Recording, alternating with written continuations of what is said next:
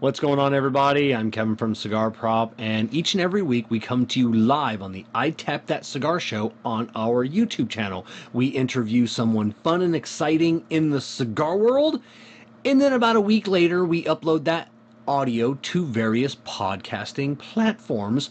That's what you're listening to now. We try and cut out a lot of the stuff that won't make sense because you're listening to it instead of watching it. But if something doesn't make sense and you want to watch it, in the description is the link that will take you to our YouTube so you can watch the interview instead of listening to it. But if you want to continue listening to it, thank you. Sit back, relax, and enjoy the show.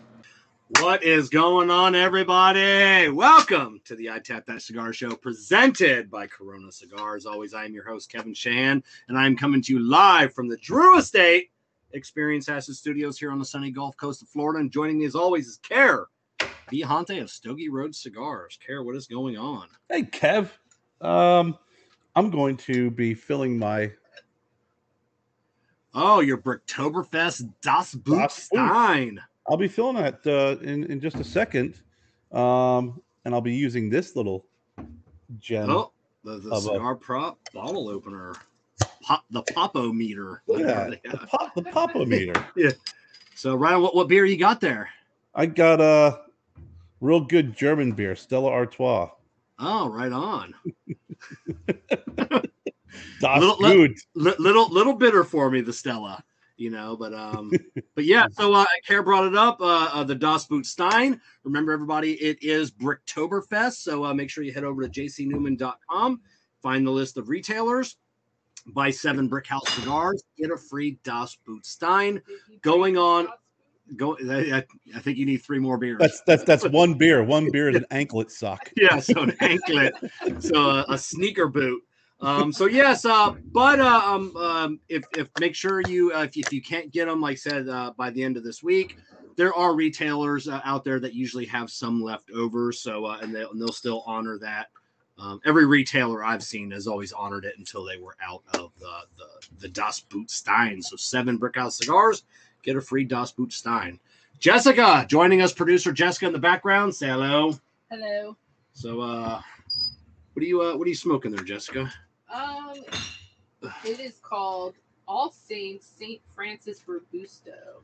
So is that that's the Maduro, isn't it? Well, it doesn't say that.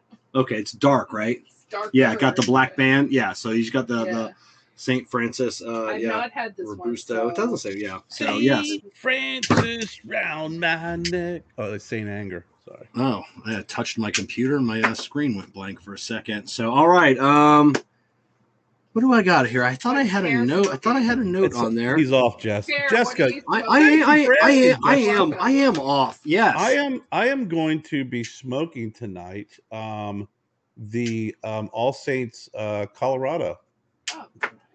Oh, right on. And I am going to. Well, let's kick it off with the Cigar Medics Humidimeter Cut and Light.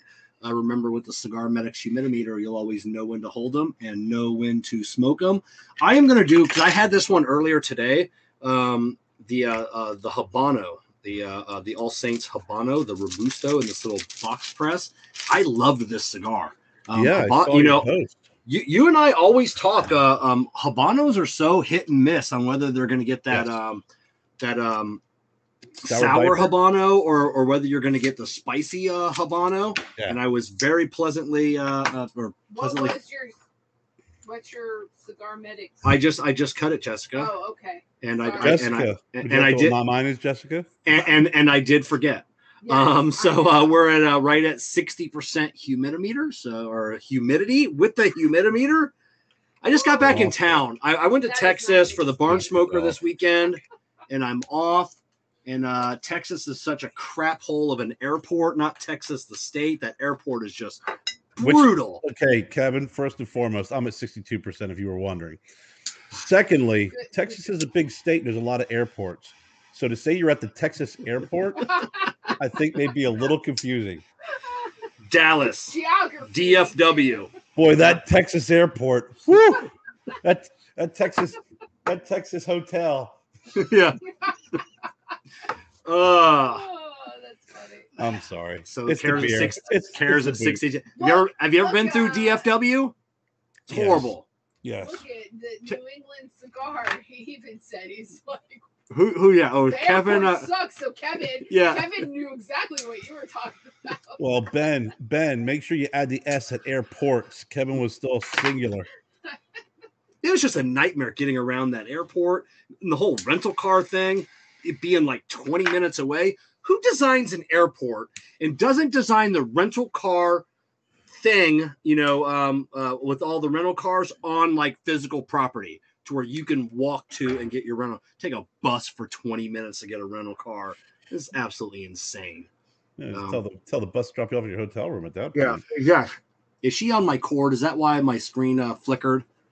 The camera, it's I don't know, yeah. but I got Skylar, who our pit bull loves everything electronic, so she licks the cord. Well, she's not licking, she's laying on She's it. laying on it. So, all right, take a deep breath here. I'm with you with the Habana though. I we talk about all the time. There's that that sour Habano, and then I was very happy with this Habano.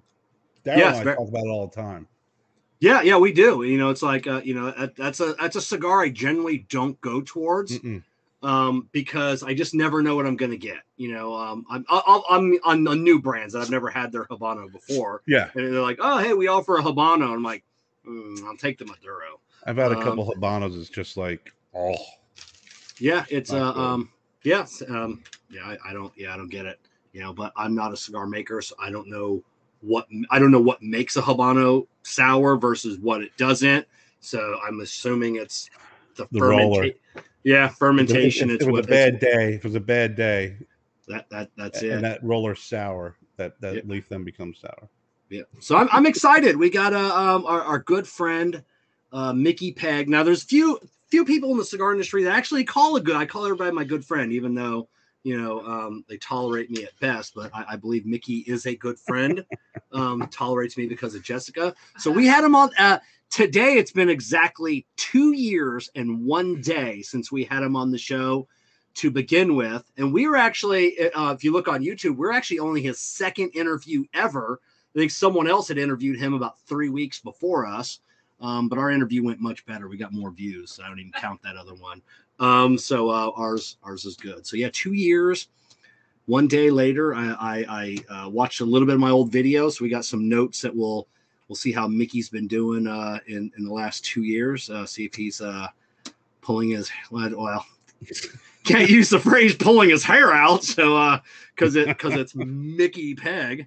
So yes, let me check. What am I know Jessica's like, she's like, that's what I was trying to find. I couldn't find it on my notes. The Ybor City Cigar Heritage Festival. That's what I was trying to think of earlier. And I said my notes split on 2 pages, and that's why I couldn't find it. Sunday, December 4th, the Ybor City Cigar Heritage Festival. Both regular and VIP tickets are still available for the show. And that is for Saturday. Then Sunday, tickets are available for I don't think they're going to sell out. I don't think there is a limit on how many people can get in on the show on Sunday. But if you can come in town for the weekend, hit that Saturday pre-party event at the J.C. Newman factory. It's going to be off the chain. After that is over, head over to Corona Cigar, Corona downtown, formerly Davidoff of Geneva. And going to be that's where Kara and I hung out last year. Just going to be a banging party over there. So head over to cigarheritagefestival.com for your tickets, or just click on the link in the show notes down below. Jessica's got those scrolling at the bottom of the screen as well. This is a whole new format this year. So I'll be interested to see what changes are made and how things are going. A lot more of the bigger boutique guys are going to be there. A lot more of the bigger cigar guys are there. So bigger boutique? Yeah, I guess bigger boutique. So I don't know, like who would be like a bigger? Is that kind of jumbo shrimp?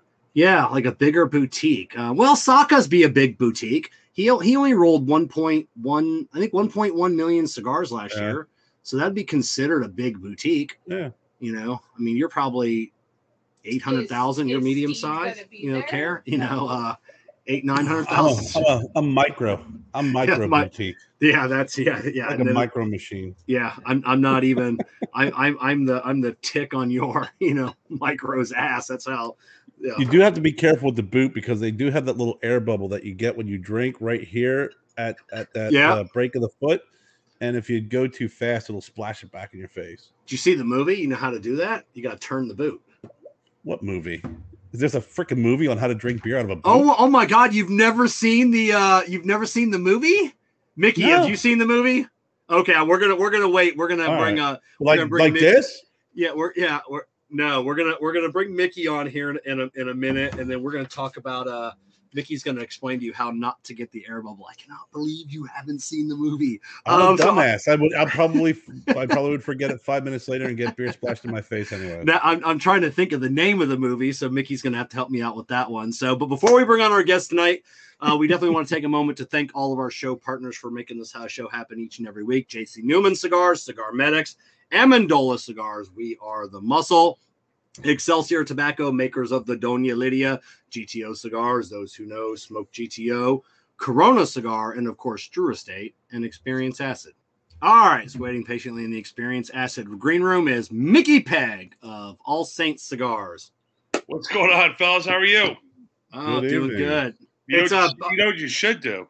You know what you should do when you drink out of that boot. Yeah, so Beer Fest was the name of the movie. You remember the movie, Mickey, right? Oh, I loved it.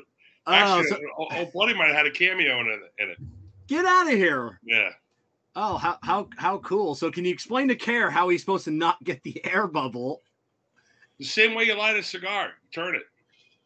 Yeah, so as you're drinking it, so the boot is facing up, you tilt it off to the side, and that air bubble doesn't happen. While I'm drinking it, you turn you it. realize after one boot that if I try and turn and drink at the same time, Right. Yeah, so that was the premise of the movie was everybody kept getting the air bubble, and it was like whoever drank the boot fastest. Right. But then the American team saw the German team was turning the boot, preventing the air bubble. Beer Fest, Care. You'll love it. Sounds like brilliant writing. I have to check that one out. Yeah. Have you ever seen the movie Super Troopers? I learned that at a young age. I mean, my mom's family's from Germany, so it's yeah. So Mi madre es alemán y mi padre Irlandia. So yeah. Oh, so you speak German? No, that was Spanish. That was not German, Kevin. Oh my God, that was even more fucked up. So, Mickey, how are you? I'm about to take over the show. As you now know, if we could poke somebody, you can see how Spanish they are. Yeah, so now you know, everybody, I don't speak German or Spanish. Yeah. I don't speak either. So, Oh my God. oh, that was brilliant. Geography or language. Hey, you know, Spanish Monday, and he was in the Dallas airport. So yeah. Uh, you guys were getting to Texas just as I was leaving Texas. Oh yeah, I did see that you were yeah. What were you doing out there? Just another event? Yeah, I was doing a couple events I had out there, catching up with some old friends and making some new ones. So it was a good trip. Oh, right on. So we're gonna start off the show. Care and Mickey, you guys have a shared history, something to do with football. Care, how do you know Mickey from back in the day? Well, you don't really know Mickey. I don't know him really, but yeah, we may have possibly exchanged paint 1 or 2 years. Who'd you play for? Wesley College. Oh yeah, the Wolverines. Yeah. You guys were white and blue, Delaware, right? Yep. Freshman year, your team. You guys came up to Dover and played and won 14-13. And I remember that game because I got a concussion at the end of the game. I think there was a lot of concussions in that game. It was horrible. And then my sophomore year, you kicked the snot out of us big time. And you had a running back, number 33, who high stepped it into the end zone. I remember our coach focused on that. And then I think the year you were a student coach was my junior year, and then we ended up beating you guys down in your place. Yeah. So I was class of 91. So my last season was 90. Yeah. Yep. So 91, I was actually playing for the DC Chiefs, which was a semi-pro team, and I was trying out for the Redskins the following year. Yeah. Yeah. We my last year was 92. Okay, so that does make sense. So we must, God, I don't think we played you my senior year. I guess we played you my junior. Yeah, you did. 89 and 90. We played you guys. Okay. Yep. Yeah, 89 was the year we should have gone to the playoffs, but we lost Iona. We lost Iona and Dayton. Dayton ended up winning the national championship. And then we lost Iona, who had won 9, and they would normally take an 8-2 into the playoffs for Division 3, but because we lost to a 1-9 team, Yeah. that was we got Das Boots. Yeah. Das Boots. Wouldn't it have been hilarious? Well, guys, what position did you play? Well, I started at center and long snapper all 4 years, and then junior and senior year, I actually played both ways, center and defensive tackle. Okay. So I hardly ever left the field on junior and senior year. Then we must have met each other because I played middle linebacker. Yeah, well, I played center, so yeah. We at least stare at each other. Yeah, we definitely something happened. Wouldn't that have been hilarious and coincidental if Mickey was the one that gave you your concussion? I mean, I know it didn't happen. I had plenty of my own concussions. He might have gave me a concussion. I remember that one. It was your fullback I hit head on, and I think after talking to back then the concussion protocol was walk it off. Yeah, walk it off. Hey, just make sure he doesn't fall asleep. And I think the next thing I remember was 10:30 at night. I don't remember anything from after the game to 10:30 at night. Yeah, I mean, I had a bunch of those. The only people they cared about concussions were skill positions because those are the people that actually got seen possibly getting a concussion. Linemen never, anybody in the interior, they never, unless it happened in the open field. Yeah. And, just because you were to hit toward doesn't mean that you didn't get a concussion either. Because we were still leading with helmets back then, even though we weren't supposed to. Oh, yeah. And I was a pulling center. Mm-hmm. So I know I got a couple of my concussions from being a pulling center. I remember calling my coach one morning, Sunday morning, going, "Sorry, coach, sorry I missed skull." He goes, What are you talking about? He goes, "You need to get down here right now." I'm like, I still thought I missed practice. I was going to have to run drills. And I'm like, "Coach, I have to get to class." He goes, "It's Sunday. You don't have any classes." Get down here. And as a matter of fact, I ran into Carl Bailey this weekend because I went from Houston to D.C. for my wife and I's. I go to her reunion. She was class of 92 and saw a lot of guys I played ball with. And I have 2 daughters going to school where me and Kimmy met. So, and yeah, he goes, "Yeah, you spent a lot." He goes, "You had a couple concussions in your day." Yeah. So do you guys think that obviously the sport is safer now, even with just padding and everything else, but do you think they're kind of taking too much away? Like they're making some calls and there's like this roughing the passer. You can't even look at the quarterback. Are they taking it to an extreme? I guess there's a type of person that's never really played the game that's going to, and then always watch the game and how violent it is. We'll say they're taking a lot from the game. But there's also a lot of people that have actually played the game and felt, the other side of that. Don't know. I mean, I got to be honest with you. In Division 3, as Kerr will tell you, we don't have spring football. So I play lacrosse in the spring. And, I don't know. I have 3 girls and they're very highly competitive in everything they do. I got obviously 2 in college and I got 1 in high school. I say I would be 50-50 if I would let my kid play football. Really? What about you, Kerr?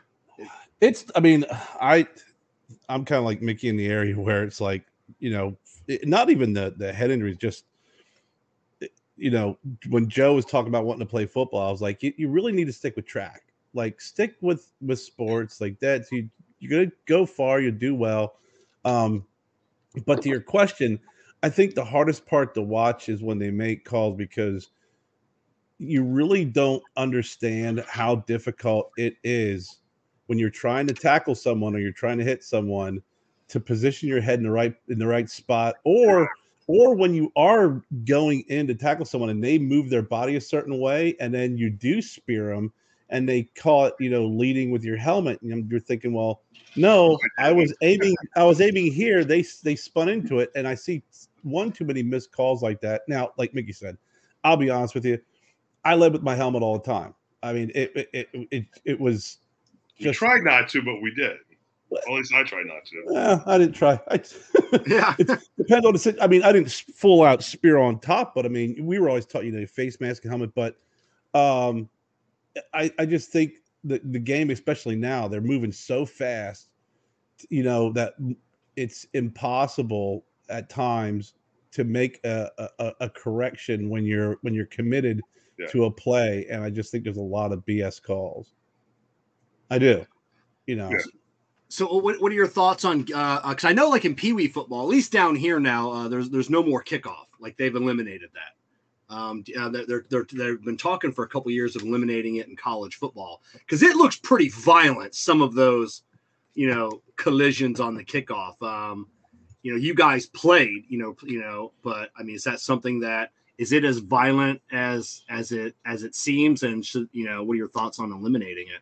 Well, when most of the kickoff team has a nickname like Suicide Squad, yeah, that's probably fucking, Yeah.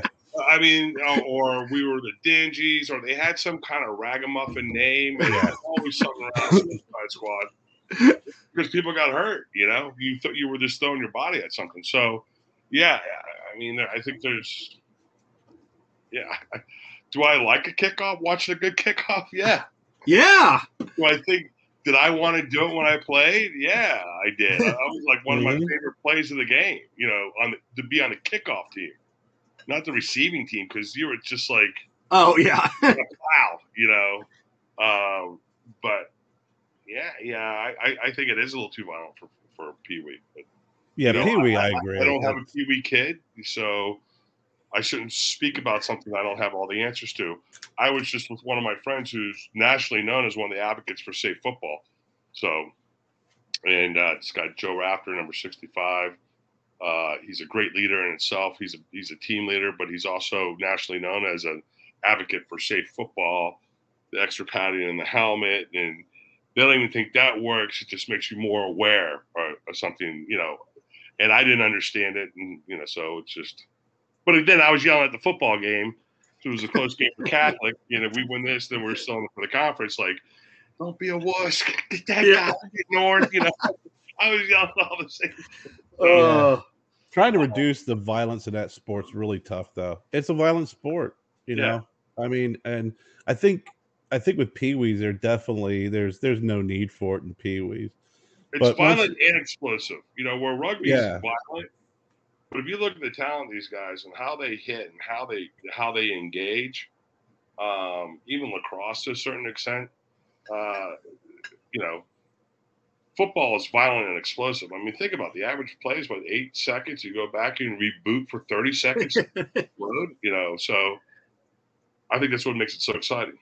It's like getting into a car accident every 8 seconds. Well, it didn't. Who was it? Emmett Smith? Somebody said it, or Bernie Sanders? Not Bernie Sanders. He needs to be hit in the head. Bernie Sanders from Detroit. He said, "What's it like to be a fullback or running back?" He goes, "Well, get a football, sit in front of your house, and just run at the side of your house." Yep. 30 times in a row. I say you get a football, and then you run in the side of the house. Oh my God! So to end the football talk before we get into the cigar world. A question for both of you. What did football teach you? What did football teach you that you're using even to this day, every day, in your lives in the cigar? Either like in your general lives day to day, or just or more specifically in the cigar world. I mean, I would say discipline. It's listen, we played Division III football. It was still a 40-hour-a-week job, and we didn't get anything for it. Like some of us got some kind of side money or whatever, or they helped us find some other kind of academic money. Some schools are better at that than others, but it's discipline. It's interesting because 2 Saturdays ago, I was on the river to watch. So my youngest one, my two older ones row. My middle one, she's kind of finding her way in college right now. But my youngest one, she's 6'1", 6'2". I don't know how tall she is. She's tall. She plays basketball and she rows. And all of a sudden, we're sitting in the tent, the parent tent, which you spend 12 hours in to watch 1 minute of an 8-minute race. And they were talking about scratching my daughter's boat because one of the girls didn't show up on time. And there's a whole different, like the coach is that concerned they should be running off a bus to get the people there. And I hear this parent go, "Well, that girl was only 6 minutes late." And I kept looking up going, well, she was late.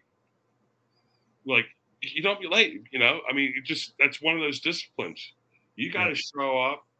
We practice in the morning because we were Division III. And, you know, one of the theories was because we were partying too much, which was a true theory. And the other theory was we just had a bunch of engineers and architects on the team, so it's to help them so they wouldn't interfere with their day. So we didn't have to worry about practice after that. So I think it teaches you discipline, you know, to you know, for anything in life. So it's, you know, if I didn't play football, I probably wouldn't have gone to college.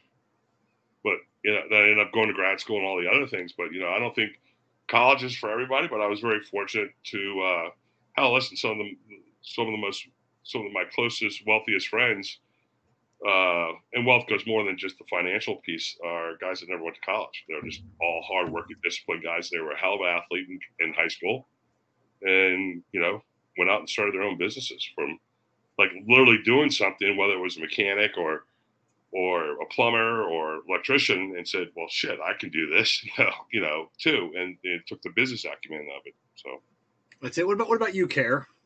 I think discipline is definitely key. I know I pulled it, you know, like Micky was saying, you know, it really required, and I think it helps me out today is multitasking and just being able to do multiple things at once, you know, and be balanced and structured, you know, when you know, my experience has always been, you know, with practice and game day and stuff, it's always and always be prepared. So, you know, I was always made sure I was prepared and did my homework and did my work. And I know I've been in a couple situations too, where it's like, you know, if you prepare and you do the work you're supposed to do before you start a project, you know, that you're going to do better than even some of the most talented people. So, those are a lot that I had taken away that I apply every day. Yeah, if you fail to play, you're playing to fail, you know. So you kind of alluded to a little bit, you know, Kevin, when you were eating breakfast with my cigar, like I know you love to do. I feel like I slept with you the night before every time I watch one of those videos. Poor Jessica. But you were talking about how you prepare for anything you're doing, and you were particularly talking about your show, that you have a day that you prepare for the show. So, you know, I think Kurt's spot on with that too as well. Yeah, that's it. You know, it's being prepared. That's the Boy Scout motto. I was never a Boy Scout, but that's always, you know, like tonight I've got, let's see, 1, 2, 3, 4, 5, 7 pages of notes. I like to be prepared. I never played sports growing up, even in elementary school, middle school. I never even took PE. I was a volunteer at the library. So I was an assistant. Well, that's it was that Dewey Decimal System, Kevin. Yeah. Kept you very organized. Well, that was a sport. You know, when I say the sport in the context that you did something else besides just go to fucking school, you know. Yeah. That's when I got my middle kid. She's not doing anything. Yeah. Well, she's now she knows everybody. She's a freshman, and people think she's probably a junior or a senior because she knows everybody. But you know, like, use that, like, get involved with student government or something, do something. Extracurricular activities. Right. Yeah, because nobody's going to hire you. If you're going to do the traditional route, nobody's going to hire you with a college diploma. This isn't the 1920s and the 30s and 40s where you got a college degree and you automatically a job fall on the sky. Now it's just, you know. Oh yeah, now I said, yeah, if you don't have those extracurricular, if you don't have anything else to show, a college degree, no matter what it is, I mean, you're not getting in anywhere. Yeah, you know, go to a trade school, you know. Yeah, I'm a big advocate of the trade school. I love trade schools. I think everybody should go to trade schools, you know, for sure. Yeah, but can you tell people why you didn't play sports? Oh, legit reason why. Well, I mean, I was clumsy, you know, but no. So I was when I was, I think, in 5th grade or 4th grade. They found out I was blind in my right eye. So I have no vision, completely legally blind in my right eye. See all the top doctors in the country. I had a benign tumor on my optic nerve. So back then they didn't know as what they know now. So they always thought like a blow to the head could dislodge it and kill me or give me a stroke. And now it's just, you know, it's just there. So my Uncle Eddie was like that. Yeah. I grew up in Daytona Beach, Florida, and all my uncles were known great football players. And my uncle Eddie, he couldn't. Now he was born without an eye, so he had one of these fake eyes. Oh, And he'd yeah. go over at people's houses that fall out, or he'd Oh he'd my God, pop in his awesome. beer Put it in glass in his college, mouth. and he's still in that. But now what they did is when he got older, they were able to connect his nerves from his one eye and mimic it. So when his one eye moves, his fake eye, you got to know what you're looking for to know that he's got a fake eye now. Really? That's Oh, That's so- crazy. So can he see out of that eye or no? No, but it mimics his other eye. Oh, okay. Kevin, what is going on? Well, he said he connected the wires, like, Well, know. they connected For it to the move. muscles. I guess Oh. that should have been something like the muscles Oh, that okay. he did have behind where the eye was supposed to be, and it worked in unison, or they split those muscles. I don't know how they completely did it, but now it mimics his other eye. So Listen, That's I have a amazing. hard time You have to believing have- you have a- you you have to did have a- anything in the library. Yeah. So I didn't learn about eyes. Yeah, mine, Apparently. yeah, both mine moved just fine, but yeah. were I you just in the haven't- Braille section? Yeah. That So, and the geography of geography.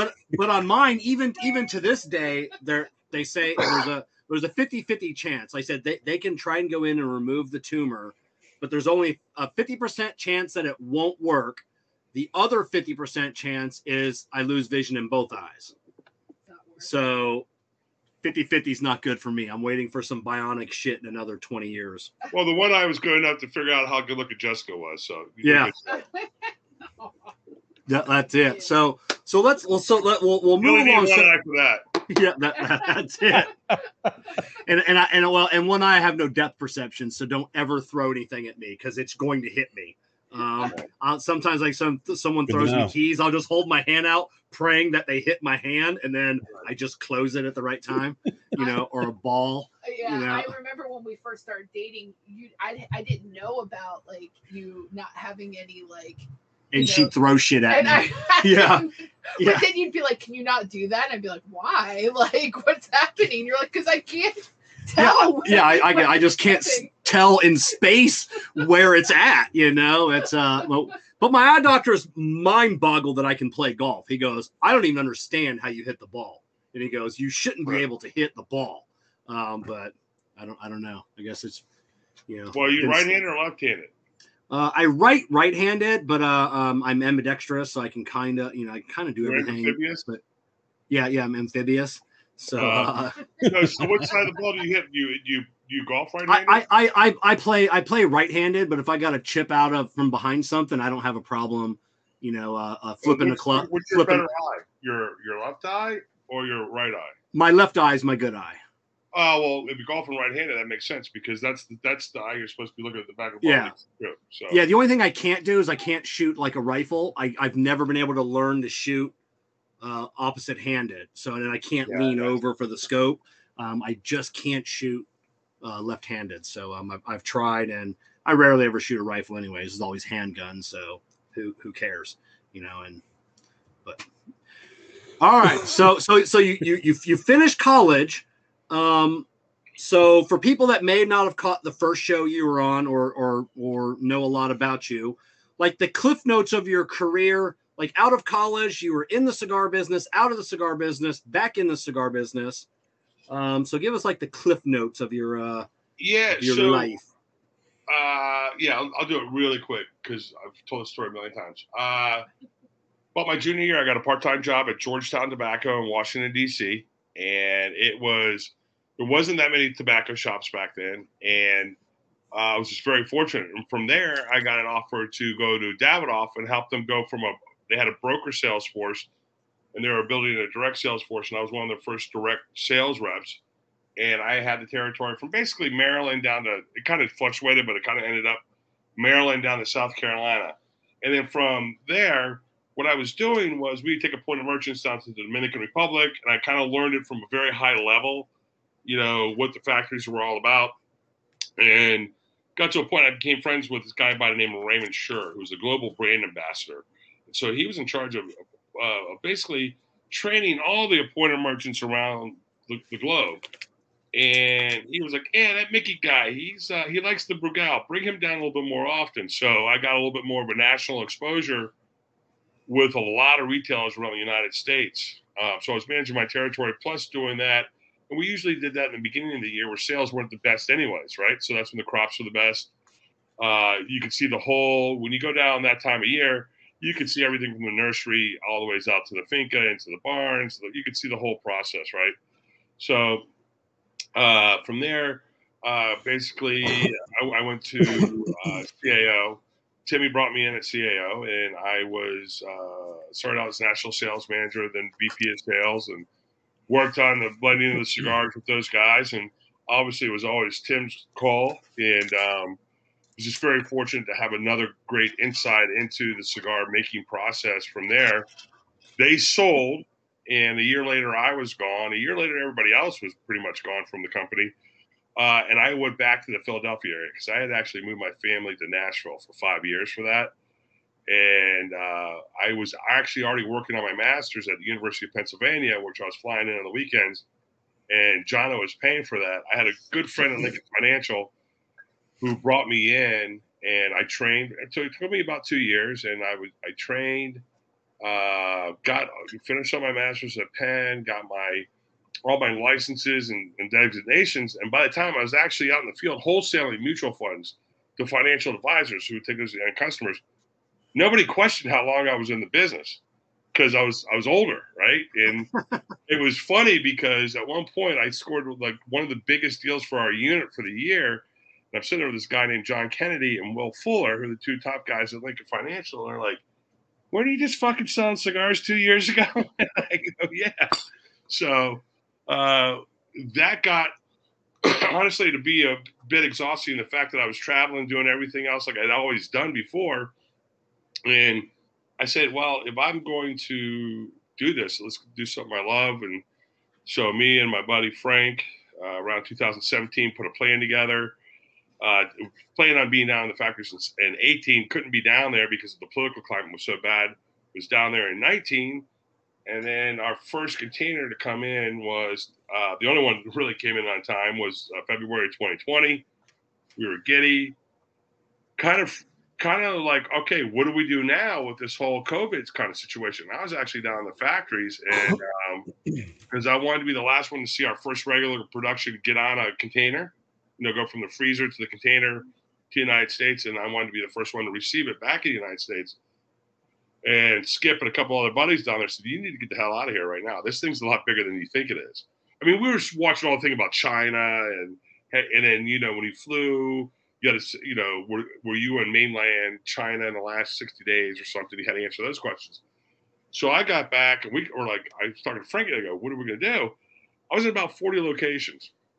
So I literally did is I loaded up my car, and from northern Jersey down to northern middle Virginia, out to West Virginia, I delivered product and ran the consumer's credit card or a friend of mine's credit card to the closest retailer that supported me of those 40. So we created some goodwill doing that. I wasn't really doing it for goodwill. I was doing it just not to go freaking insane and kind of be in touch because I'm kind of a hyper person. I like to be in front of people and stuff like that. And so just, from there, and then last year was our first full year. And so we're, our first full year without COVID, I guess you want to say. Yeah. And then, here we are with this year. So, we have 5 brokers and we're in 350 locations. I'll get with you after the show because we got Tim Ossinger on the show coming up in a couple weeks. So yeah. I want some Tim stories. So I'll get with you later on, and we'll get a couple of Tim stories. But it's good to see him back in the game. Yeah, he's a great guy. He's very creative. He's going to up the game, and it's going to help to find the line with a lot of these, boutique kind of situations, which is funny because I'm like, thanks for calling me boutique, but I'm micro. I heard Kurt say it before. I'm micro boutique, so. He's going to bring it. I think he's going to bring a lot. So, fortunately, I have friends on both sides of that kind of situation they're in, and so I hope they all work it out. It's like watching two brothers fight, I guess. So, yeah, I don't. I don't want to expand on it. I got my own company. Neither do I, because I've only heard from what I have heard, it's insane of what's going on. Like I said, we won't even delve into that. But why? So why Rocky? Did you guys have a relationship? I mean, your cigars are made, in case people don't know, Tabacusa. Right. Rocky Patel. So how did you get with in Tavacusa? How'd you get with Rocky? Well, there's two things. One of the things that I like to say is I kind of like Robbie Levine's model. You know, Robbie Levine obviously owns Holtz and Ashton. When I say his model, I'm talking about his cigar model. So before my other manufacturer friends yell at me. So, you know, he's got one partner in the Dominican Republic, and he's got one partner, you know, in Central America. And obviously the dynamics of that could be changed because his partner and part owner is opening up a factory down there. So it is so much logistics. And having the relationship I had with Rocky for so many years and went down, and that was a whole different process where we thought we were going to interview Rocky. Actually, Rocky and his team interviewed us. And we knew that we didn't want to be bouncing around all around Nicaragua doing different projects. We want to go to the DR. We're starting to have talks with people in the DR, but there's so much we have to do. It takes so much just with one factory. And I love everything that he was doing there. That place is just really pumping out some great cigars. So everything from the fact that they let me do my blending. There's a lot of these great people down there that a lot of great people are working with. They don't have the autonomy to do what they want to do, right? So I do, and I'm down there 4 or 5 times a year. And they know when I'm down there working on my cigars, and we're going to get stuff done. So it's the fact that can be down there. Some of these other people that have other projects that they work with other people, not other projects, brands, don't have that autonomy. And plus, he lets me use almost whatever tobacco. And if I need some other tobacco, we get it. We just source some other tobacco from somebody else, you know, that wasn't in a normal portfolio of the library of tobaccos that I have access to. So it's, it's that I think that's the biggest reason is the quality, what you're getting out of there for what they're doing, you know, with the structure of the cigar, what they do with the tobacco, all that stuff I don't do. You know, I look at the tobacco, I look at it when it's done and it's ready to roll, and then I look at it again after it's rolled. They let me do the architecture the way I want to do it. You know, am I a blender? I guess yes. Am I a master blender? Far from yes. Am I more of a designer? I say yes. A lot of these things were things that I always wanted to do, and they worked. The combustion of the tobacco worked. The flavor worked, and you know, so just being able to have that ability is a godsend. And as of right now, I think we're the only one that has that relationship as a brand owner there. There could be a couple other things that are going on. I know they have some other kind of retail projects. There could be some brand owners that do have things going on, and maybe they keep it quiet. But you know, when I'm down there, I'm just working on my cigars. So, you know, that blows me away from when you say that you had to source some other tobacco. Like looking at Rocky's portfolio, like how did he not have what you wanted? That is mind blowing. No, it's not his fault at all. It's something super specific for us. I got 2 special projects I'm working on that I wanted to work within some of the specs of that, and then some of the tobacco. Yeah, I mean he buys from everybody. You know, now he makes his own Esteli. Those fields didn't work. It was a great yield last year for tobacco, but unfortunately he was in the lowest part of that section of Esteli, so he couldn't do any tobacco that year. But yeah, we buy from all the same people, Placencia, ASP, and stuff like that. So you said you're not a master blender. So when you started, the people that call themselves master blenders and I never see them in the fucking factories are full of shit. So did you you went into Rocky, so you guys had this relationship, and you know obviously you started blending your own cigars. Right. Did you need to, did you need his help or his, to refine them, or were you able to, get them to a finished product, or you're like, hey, this is what I'm looking for, but I need a little help? Yeah. So I don't work with Rocky at all on blending at all, or Nish, and then Nish does some blending too. Well, you and Nish blend, but it's more. Yeah, that's like ebony and ivory, right? They, and then me and Nimish, they call him the white. They call him the brown Micky and me the white. Yeah, Micky, yeah. Whatever. So I'm like, he's fatter than me. No. So from that sense, when I see Rocky, I was like, give me one of your cigars. He wants to smoke it because he owns the majority of that factory, and because I haven't. A couple times we've said, what about this or Obviamente? Certain tobaccos like what about, I haven't worked with that. What's the combustion like? What it is? What do we need to, how much do we got to work that in pre-industry in order to make that viable, in an end Vitola? But nothing, we usually talk about politics when I see Rocky. So, or we talk on the phone. It's more about what's going on the Hill situation, or him being over in Europe. Micky, you got to get to Europe now, And I'm like, yes, I know. I also have about fucking 1,000 more shelves I need to be on in the United States. Yeah. But it's, what you should. I'll tell you, you're going to see some young brands here, or smaller brands that have been around for a while. I really think that you're going to see more trajectory building for them out of the European market, just because the European market has made it so viable for that. Mm-hmm. So we made a conscious decision that we're not going to look at it until 2023 and then exercise on it until 2024. And that could put us behind the game. We don't know, but we also don't want to lose our eye on what we have and what we accomplished so far. With literally, we had 2 setbacks, right? So we couldn't be in the factories in 18, and then we had, we were behind the curtain during one of the greatest cigar years, in the last 10, 15 years, right? So now we have some trajectory. I don't want to lose that momentum. Yeah, you definitely don't want to, start getting bigger in Europe, and then, like I said, then U.S. suffers. Then what was the point of going to Europe? And I'm glad to see, like I said, Rocky's a huge factory. He blends a lot of cigars for a lot of people. I don't know. Not in Tabacusa. No, not in Tabacusa. No, just Rocky Patel in general. Yeah, so when I blend, I work more with a Mika or Herbert. Okay. Because he'll look at the recipe book and go, Micky, you're getting too close to something over here. You need to back off. There's something that Rocky's team's already working on. Well, he has 1,000 brands. I think 900 brands or SKUs. Yeah. SKUs and brands are but also in the Tabacusa factory, the production out there is the lowest production out of any of the factories he uses. Are you really out of Tabacusa? Oh yeah, I mean it's just, like, I know there's some retailer stuff that's being worked because I've seen it when I'm down there, but like that's like the DBS comes out there, the ALR, all the stuff of that 25 million sticks that he produces a year. Most of that is coming out of either Honduras or some of the other Plasencia factories. Oh, I didn't know that. Yeah, but I'm also glad.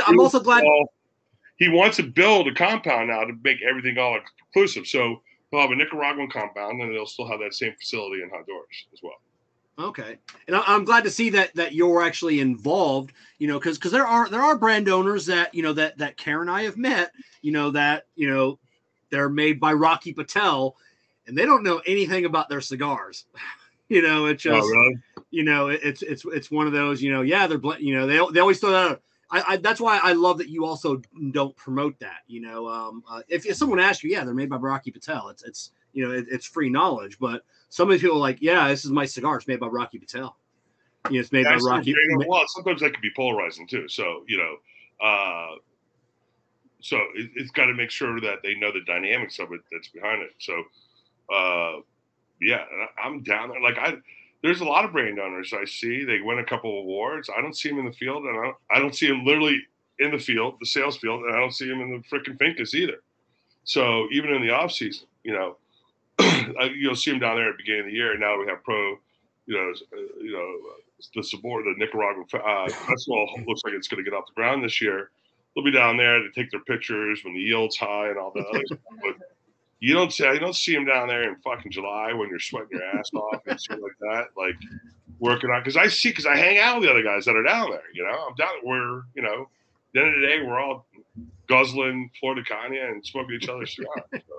Yeah, it's a couple of manufacturers, but Nicaragua and the Dominican, like, hey, we need to get you down there. I'm like, yeah, like summer works for me. It's better like June, July. And I'm like, no, you don't want to be down here. Well, you're going to see, you see less and it's a lot hotter. So, yeah. And you got to be out of the fields by like 10 o'clock in the morning, and then you can't get back out there until 2 or 3. You can, but, you'll melt away,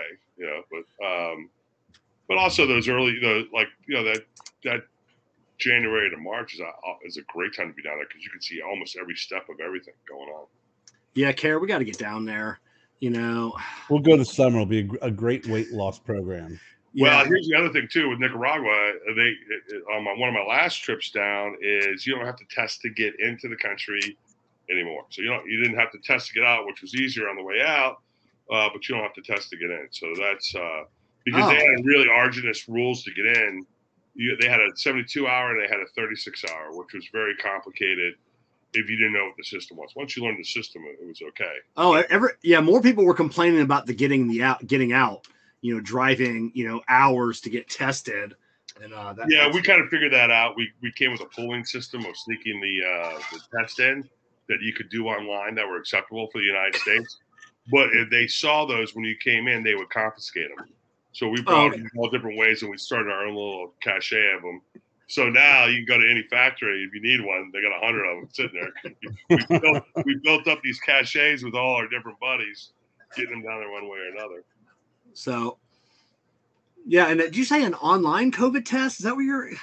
Yeah. So there was a lot of things in Europe. You had to do it. They monitor the whole thing. You got to do it. And they take the test, and it takes about 45 minutes to do it. But as long as you had Wi-Fi, you could get it done. Okay. But Nicaragua, if they found those in your luggage when you came in, they took them from you. They confiscated it because they wanted you to go through the state system. Yeah, and that's what everybody was complaining about. Is just going. Nicaragua had nothing to do with you getting out of the country. All it had to do with you testing getting in the country. Oh, geez. Now you had brought it up, and a few minutes ago. And the one question, like I said, more and more boutique brand owners now, either big boutique, micro boutique. The big thing is partnering with several manufacturers, and to use it, like I said, in your financial terms, diversifying your portfolio. Not putting all your eggs in one basket. So, but you said that's something you want to look into. No, well, I don't know. I don't want multiple vendors. So no, I'm not in a hurry. Oh, okay. See.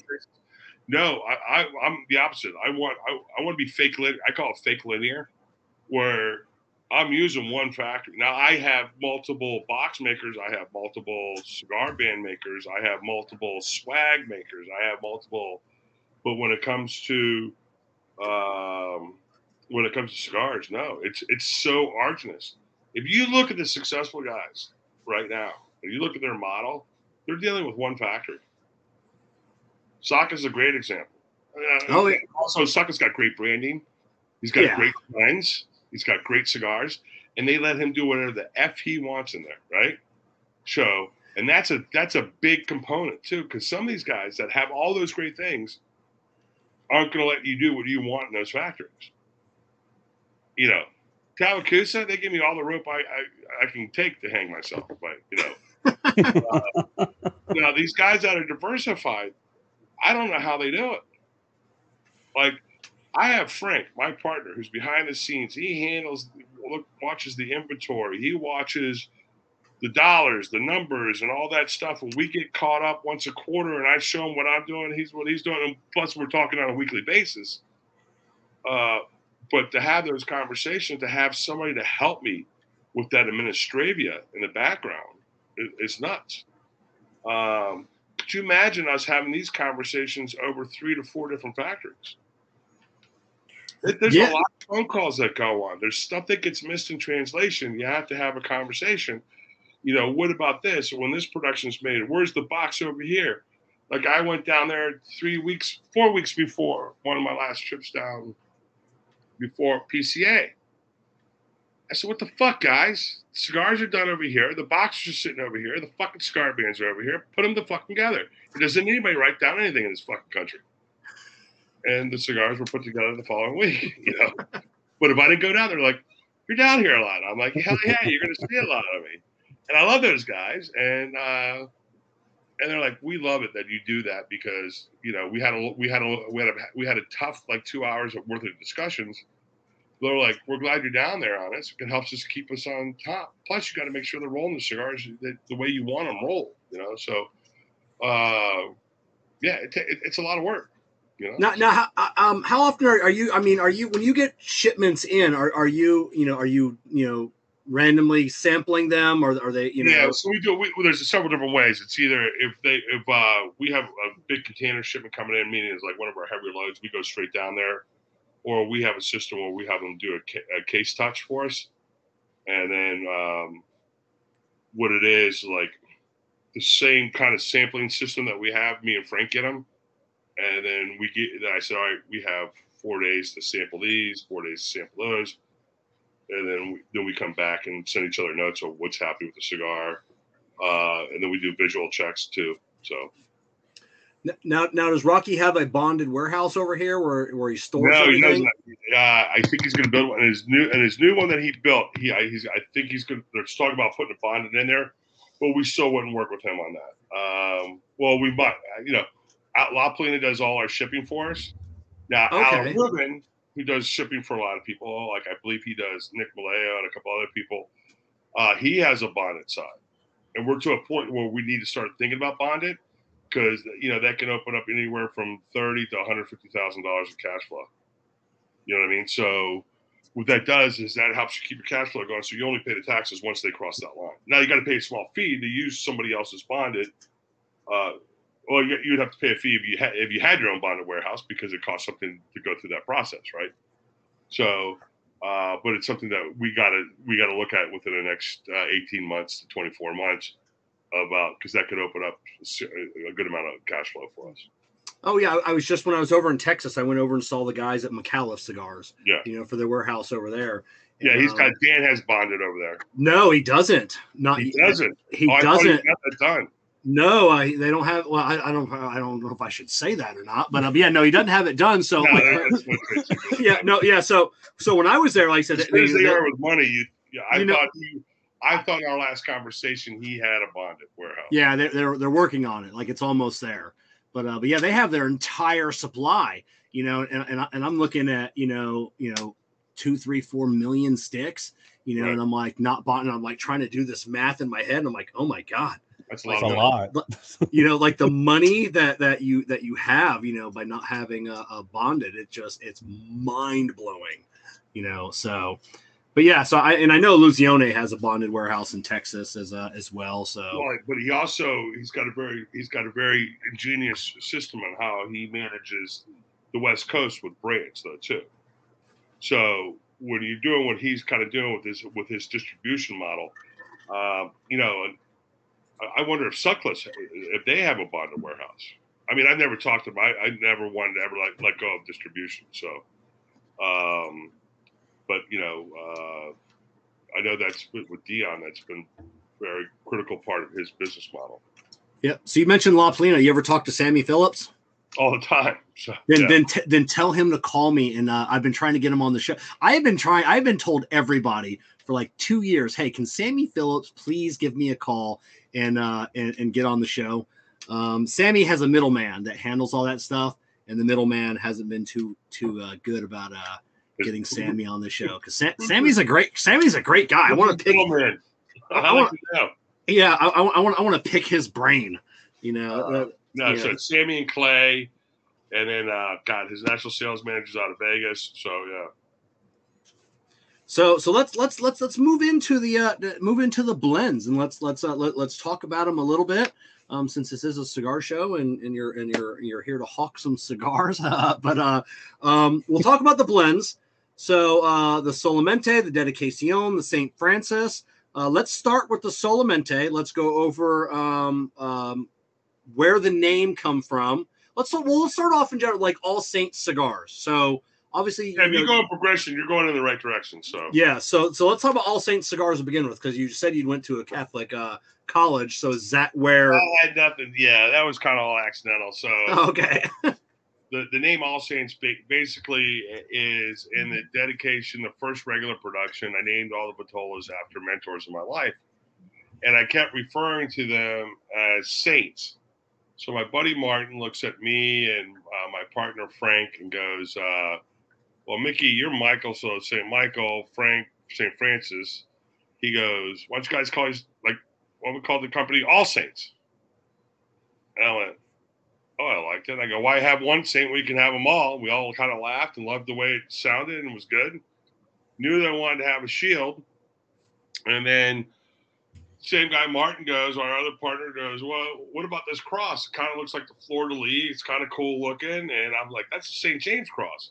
So St. James is the patron saint of Nicaragua, plus Santiago is St. James, in Dominican. So we're going to Dominican. So that kind of stuck. So that's how the name came to be.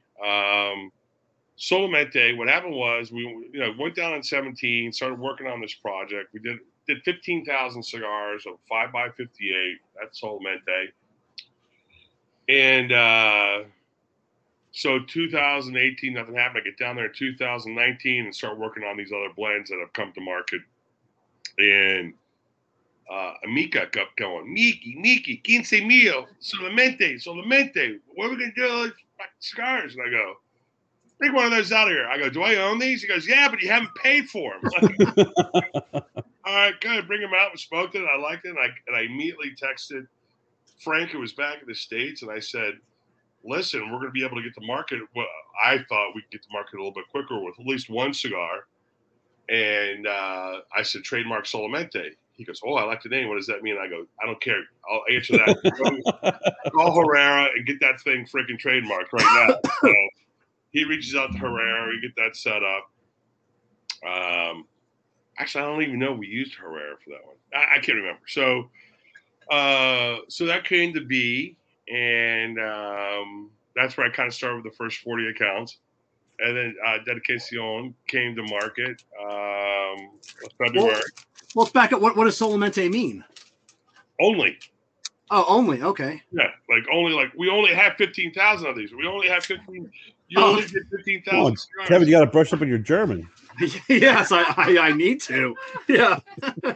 No, my favorite German word is when you go up and down like the Autobahn and it's Asphalt is exit. Asphalt. Yeah. Yeah. Here's the Asphalt. Yeah. So you follow. Good. Yeah. So you follow it up with a Dedicación, which got a 94 rating from Cigar Authority and a 91 rating from Half Wheel. I mean, those are two big. Yeah, and we got those fairly quickly, so that was very exciting because we were still behind the curtain. Actually, and came out on August 7th because it was my anniversary. I finally was able to take the family out to dinner with my wife for anniversary. I think we took the girls with us because we just get out for a nice. We went to Fleming's and my phone's blowing up and Jesus Christ, why is my phone blowing up at like on a Friday night or whatever night it was? And I thought maybe I was supposed to be on some kind of podcast or something, and no. So we got to 91. So that brought a lot of attention. That helped us, with some market penetration. And then, that has a Mexican wrapper on it, San Andres. One of the tobaccos in there I like to talk about is called Jalapa. And, obviously that region's going to hit that sweet side of the palate. So I always love that.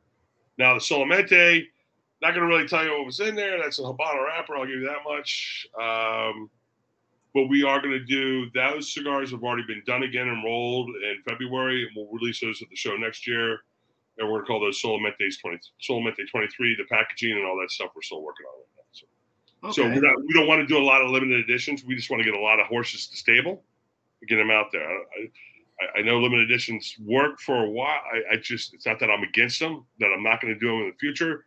It's just we don't have a whole lot. Like we have one line that we're coming out with next year. We have one limited edition, 500 boxes, the Solamente, and we have 2 to 3 special projects we're working on with different people.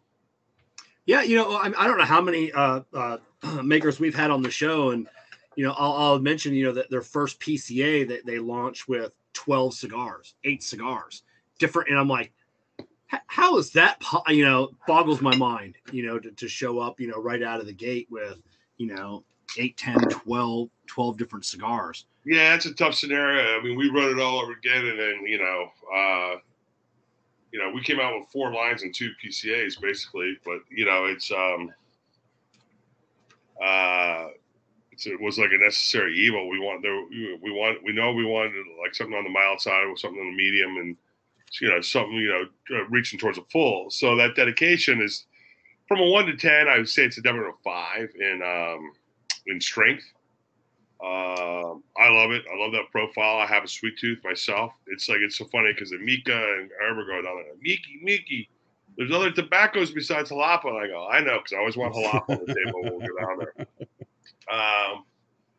And then we came out with the St. Francis, and then St. Francis has an Oscuro wrapper on it, from Ecuador, and there's some Condega in there. And I know Condega, that region, can sometimes be polarizing with that salt forward. Really got a good response from that. We got some really nice ratings. I actually got panned by Half Wheel, which is fine. They said it had barnyard manure in it. And I had a nice little laugh. We laughed and we laughed. No, I'm kidding.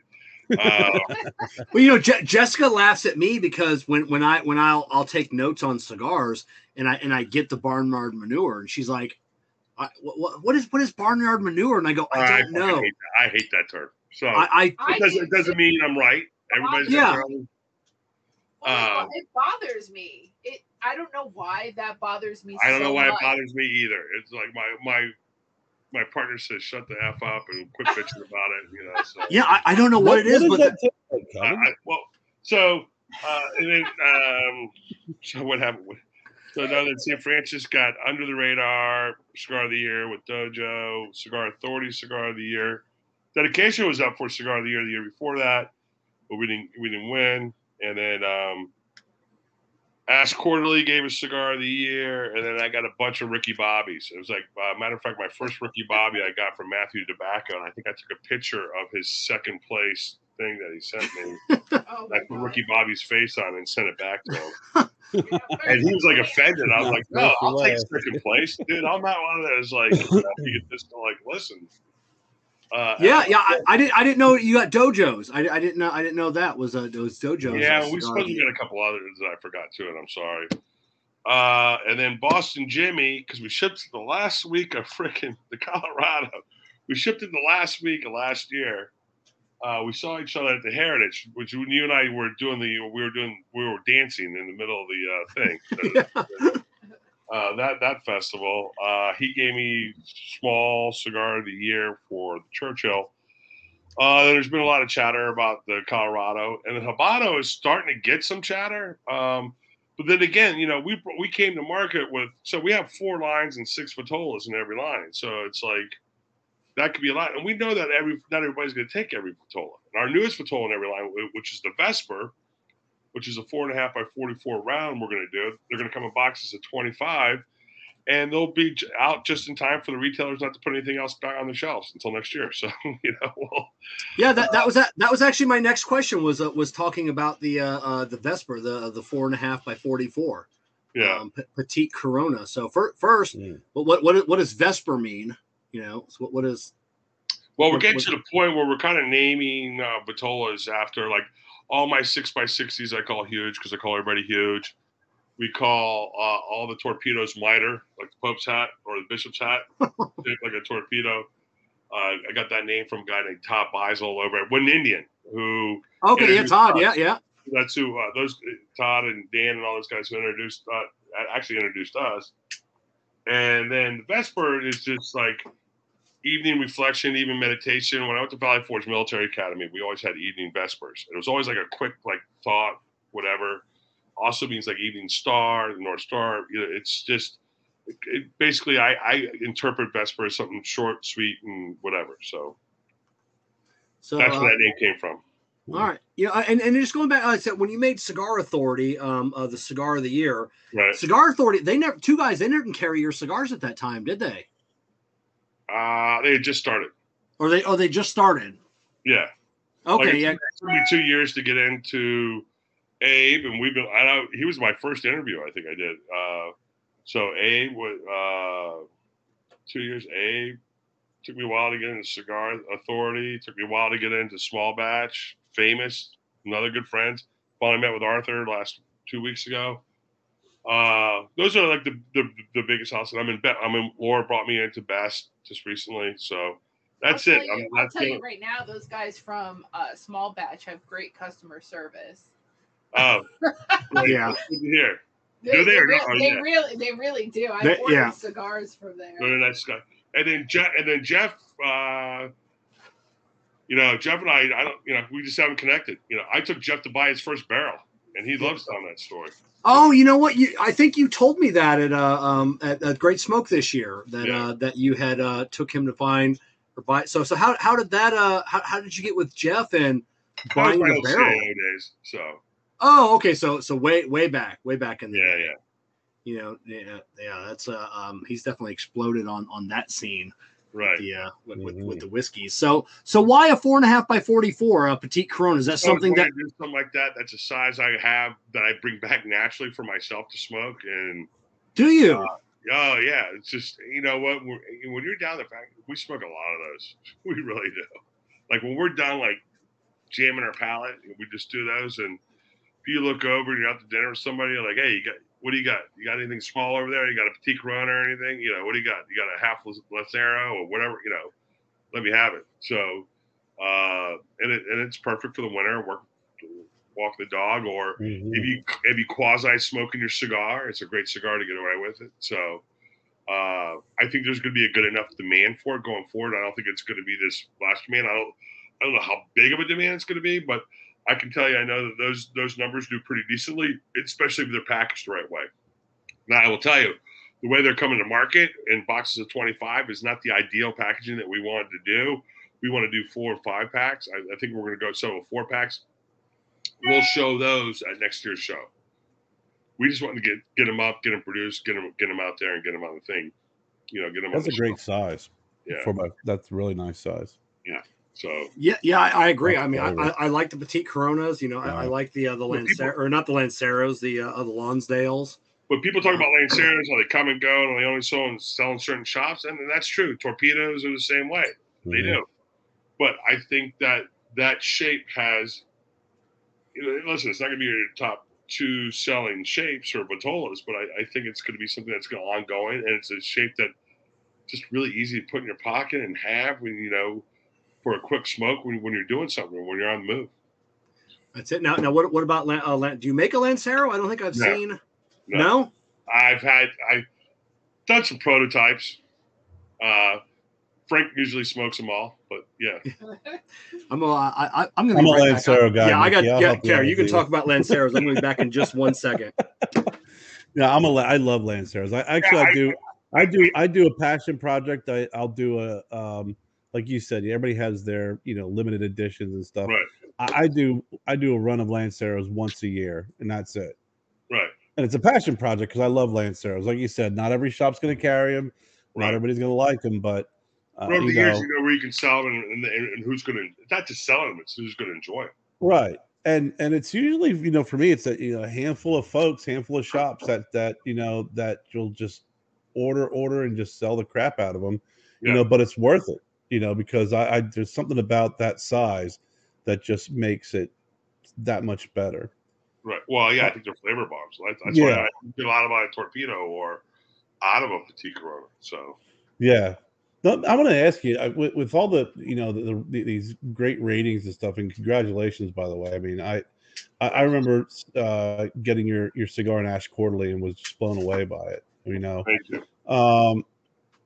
How I know you don't consider yourself a master blender, but you do. You are blending these cigars. Yeah. How are you coming up with these blends, or how actively involved with these blends? It is 100% your blend. Yeah, so I'm always working on something. I can never say 100% because Gerber or somebody else said, "Did you think about this? Did you think about that?" It's kind of we were joking about it before, but from trusted people that are talking about that all the time. Like, all right, so what am I going to get in there that's going to get that part of the palate that I'm trying to stimulate, to marry in with this, that the combustion's going to work. And right. They'll say maybe this or that. Or I'll say, hey, how about the architecture? Let's flip these around a little bit, too. So it goes both ways. So I think there's always sharing ideas with people you trust. Yeah, that was the one thing that Kevin and I could speak for him on this one, even as just getting his earphones back on and everything. I had to go get an ice pack. My knee is on fire. So yeah, go ahead. But speaking to the architecture of the cigar is when we had Steve Sock on, just talking about taking a leaf and turning it the other way. Right. And just the flavor that you can get from that shift, it's amazing, and I don't think folks realize it's fun. And it's like everybody wants to work with X amount of tobacco and put things together, but if you put them together, as you said, some tobaccos burn slower than others, and they just may not marry well. or they could vary with different aging styles. Right. We're getting to the point where we can start working with tobaccos that have longer aging to it. So that's gonna help us get more, get a little bit more, in tune and exciting. I think with some of the other projects we do. So yeah. So for a master blender, you got to be down there doing it all the time. Yeah. So like if I still have to refer to my tasting notes and my notes and my matrix notes, as I like to call them, these guys don't. You know what I mean? They're just touching it so much that yeah. Everybody talks about eating the dirt and chewing the leaves. Yeah, we all do that. That's fine. But then make master blend. I think it's an overused term. But these master blenders, they're down there. They're down there all the time. You can't get them out of their fucking country. You know what I mean? And the master blend, like the real master blenders that I've talked to, or you see them on these interviews, they've been doing it for 30 years, and someone will refer to them as a master blender, and they go, "Whoa, not a master blender. I still have a lot to learn." And then like, "You've been doing this for 30 years," and like, don't call me that. That's the litmus test of a master blender when they don't consider themselves a master blender. Sometimes I get called that. I just I laugh. I'm like, dude, I'm not even in the vicinity, and I try to get my resume in a way of showing like this is why I'm not one, but it's there's a lot of people I'm talking to, a lot of people I listen to. Some of them are competitors, and some of them aren't, and I hate the word competitor because I think we all find our own way, along out there, but. Yeah, and somebody, especially they get a little rummed up and they start talking about something in the fermentation period or in the pre-industry. I get real quiet, real fucking quick, man.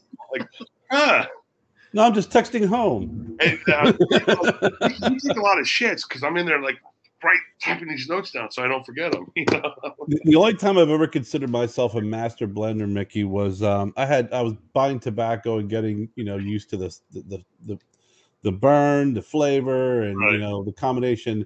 And Kevin and Jessica were up visiting, and I had some extra tobacco, and I made a cigar for Kevin, and I mastered the art of stopping Kevin from talking because this cigar was so strong. I think Kevin looked like he was a zombie at one point. Oh, He turned green. Shut me down instantly. Yeah, that's another thing. We had an IV coffee and some chocolate into his system immediately. Right. Well, it's funny because it's like when you talk about that too, the buying of tobacco, that's tough. And then deciphering the bale, and then how you're going to work with it. Like you open up a bale and it might look beautiful to you. Not that I'm doing this stuff, but this is for me being around learning this process. Well, we want this tobacco to look like this when it's done. No, it already looks like that way. No, it doesn't, Mickey. And then a third of the bale is going to go to this guy, a third of the bale is going to go to this guy, a third of the bale is going to go to this guy, and they're going to work in a different way to get to this end result that you want to go to put it into your production. So that's where the magic happens. I think that these guys that select the tobacco and investigate the bales and stuff like that. I've been around it quite a bit. But I'm not the guy. It's always been a learning session for me at that point because I've never been in that component of buying tobacco. So, like, I just had to buy a bale and a half bale or something for a project. I was really dependent on Amica and Gerber to inspect that, and there's another guy in that factory too to inspect that for me. So, yeah, I remember Jonathan Drew telling me a story of like of Willie, like one of the first times being down at the buying the tobacco, the bales everywhere. Right. They come in. This is what Drew Estate ordered. Willie's got to sign his name. That's it. Accept the but he said no. Went bale by bale, tore the bale apart. Different parts of it, trying the tobacco, and he's like, no, this is no. This one's no. This one's yes. This one's yes. Because he knows also where he's buying it from too. Like, we get our Hamastron from Placencia. We don't have to inspect the bale. We do. You always do. Trust but verify. But yeah, who was famous for doing that was Hanky Kellner. Oh, yeah? Hanky was one of the first ones that said, hey, listen, this whole Connecticut wrapper thing is going to get tougher and tougher and tougher and tougher. So this is going back to my old Davidoff days. So that, without aging myself too much. And Hanky went down to the farms in Ecuador looking at those tobaccos. And then he got pissed because the tobacco that he was picking and choosing at the top of the mountain was not the same shit that was making it to the bottom of the mountain, that was making it, out of Cortez all the ways over to DR. So the quality control process that he implemented, a quality control process of purchasing tobacco. Now they don't purchase tobacco at the top of the mountain. They purchase it at the bottom. Somebody from ASP or someone could walk you through that process a little bit better. That'd actually be a neat show, is to get some of these guys from Lancaster Leaf or whatever, or ASP or somebody on there, and how they do that. But Hanky was one of the guys chasing that wrapper out of Ecuador well before people were talking about Ecuador. Yeah, what I was getting to was the quality of choosing that tobacco. Kerr probably could talk to it better too about buying a bale and what the bale you get. And, if Kerr's getting it shipped to his house, he's got somebody he trusts that's investigating that tobacco. So when he gets it, he looks at it, he's not pissed. Right? Yeah, when you put too much trust into the inspector and the inspector fails you, that it could be for a very bad shipment. Right. Oh yeah, you get it to the United States. Yeah.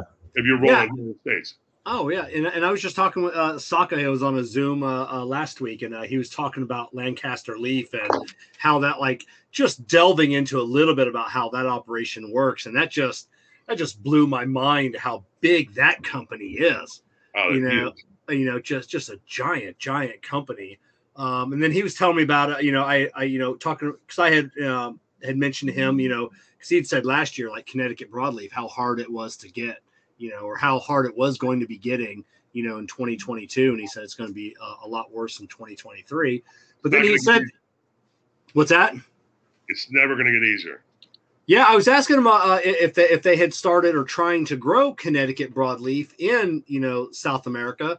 And he said there's actually a couple of farms. What do you mean Central America? Or Central America. Your Spanish still sucks. Yeah. Central South. No, it's Central America. They are. Supposedly, Abdal is hit something he's going to be able to pull this year. This is the rumors. So, but when there's smoke, there's fire.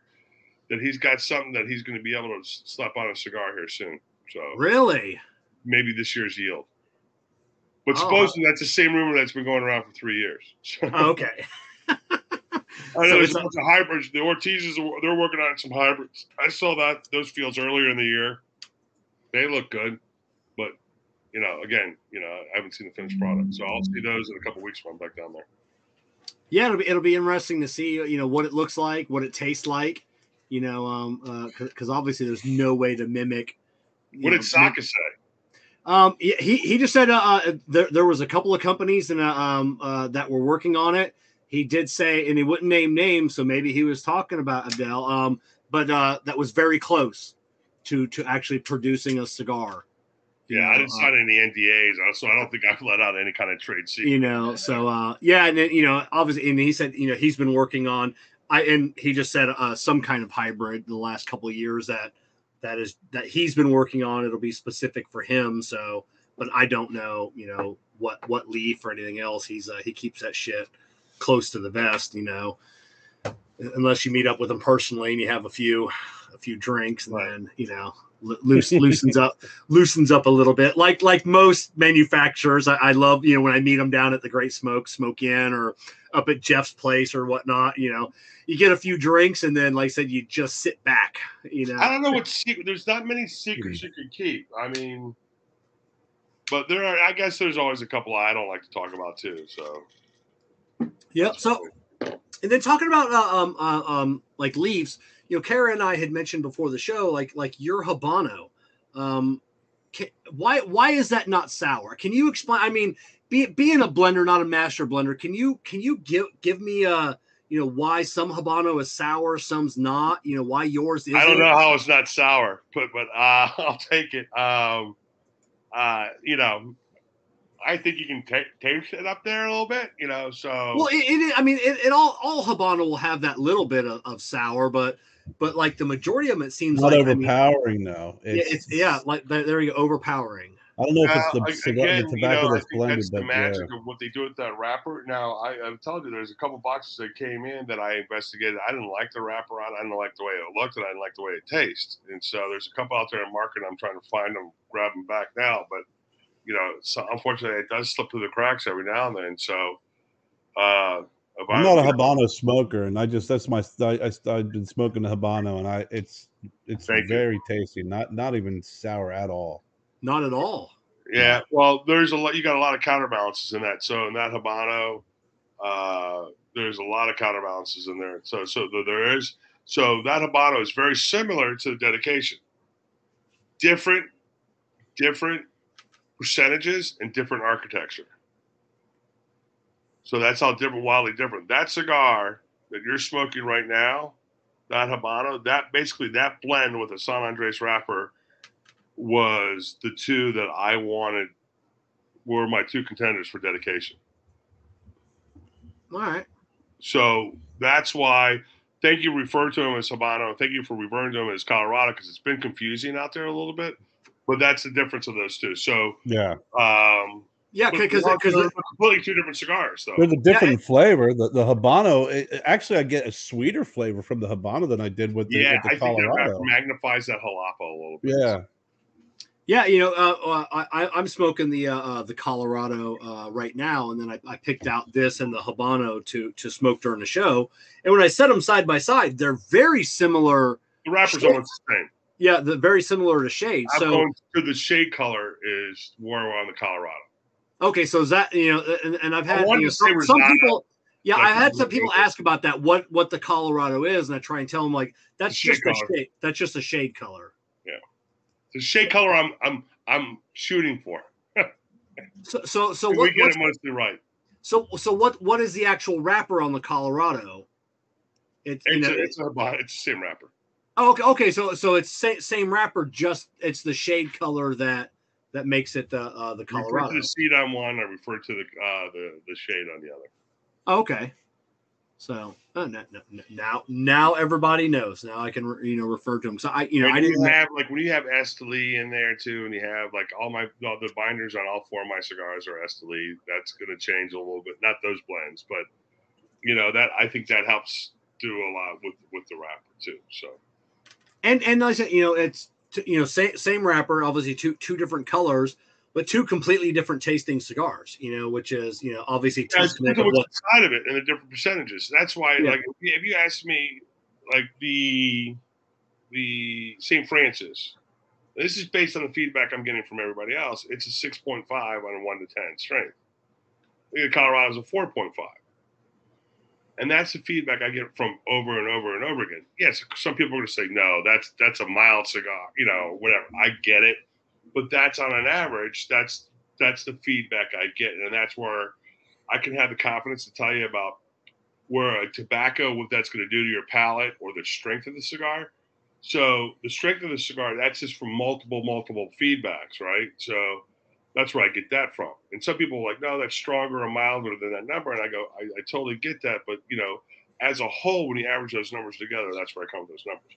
Where I really don't like going into, and I have to do it just because you need it sometimes for some of the retailers, even sometimes for the consumer, I will give like tasting profiles, like kind of what we were joking about, like the peanut butter and the breakfast and, all that stuff. Because you need to give them something sometimes. Like so many sales associates that hustle their ass off. They're like, Mickey, just give me something, leather, salt, I'm like, all right. So I talk about the jalapa, how that's going to hit the sweet part. That area is going to give you the sweet part. Or Condega and the St. Francis, that's going to hit the salt.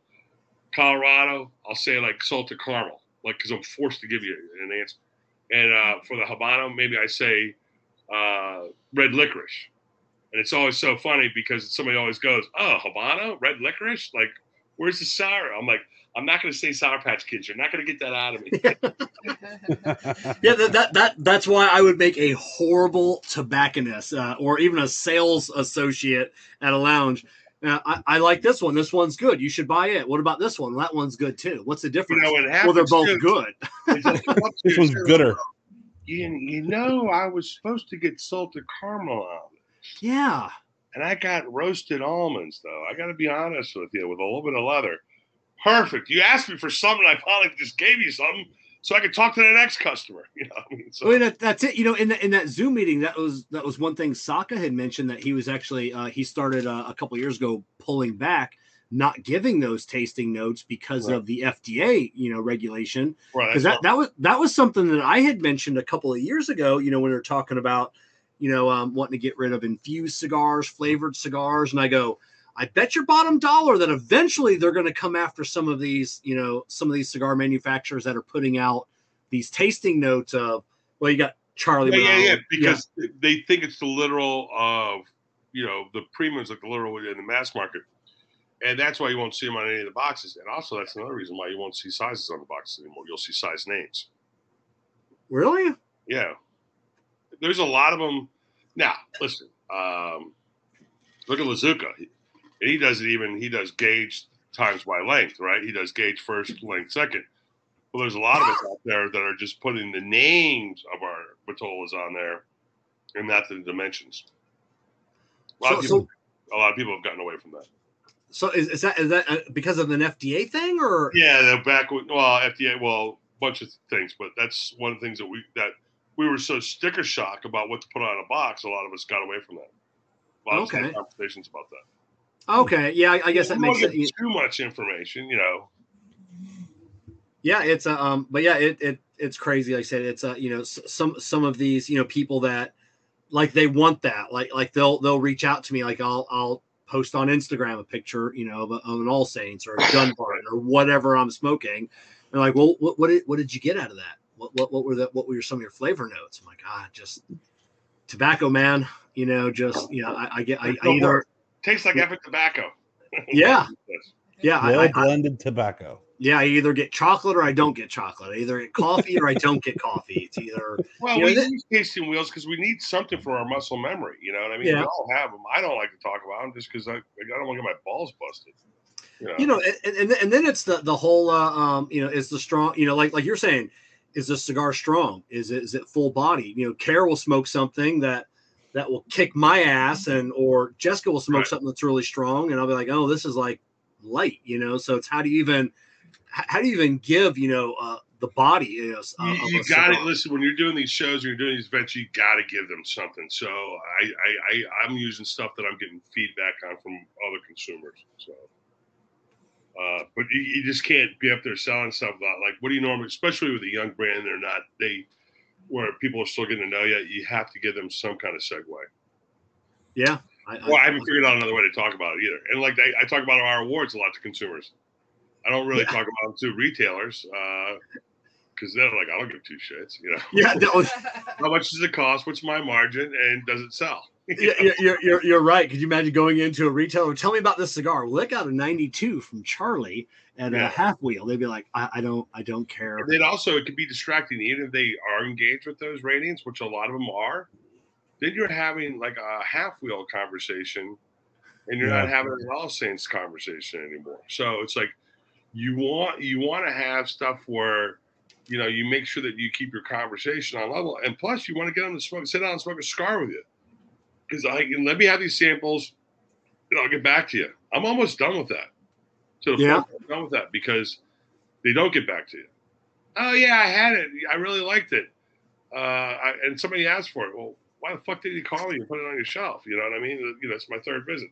When I get it, some of them just want to see you a couple times and make sure you're going to keep coming around, which I get too. So, but You ever get the? I know Care has we've talked, even on the show, had talked about the people that run out of the cigars and they're hesitant about bringing them back in. Care, you've had that a shop sell out and then they don't want to reorder. Yeah, it's sold out in a month and a half, and we need. I don't know. What do you mean you don't know? It's sold out in a month and a half. I just had that. We hadn't seen you. You're kind of new, and nobody really knows who you are. No one knows your brand. You sold out in a month and a half. Yeah, I know. I mean, I don't know. All right. Well, I think it's a year later, and all my shit's still on your shelf. Hey, we got a conversation. Yeah. Yeah. It's comical having those conversations, but it gives you something to talk about, and then eventually just come down to brass tacks and just, all right, well, if it's selling them, then are you going to order it? Because if not, then I need to move on and call someone who's really serious about it. Sorry, I made you that money in a month and a half. I'll try not to do that again.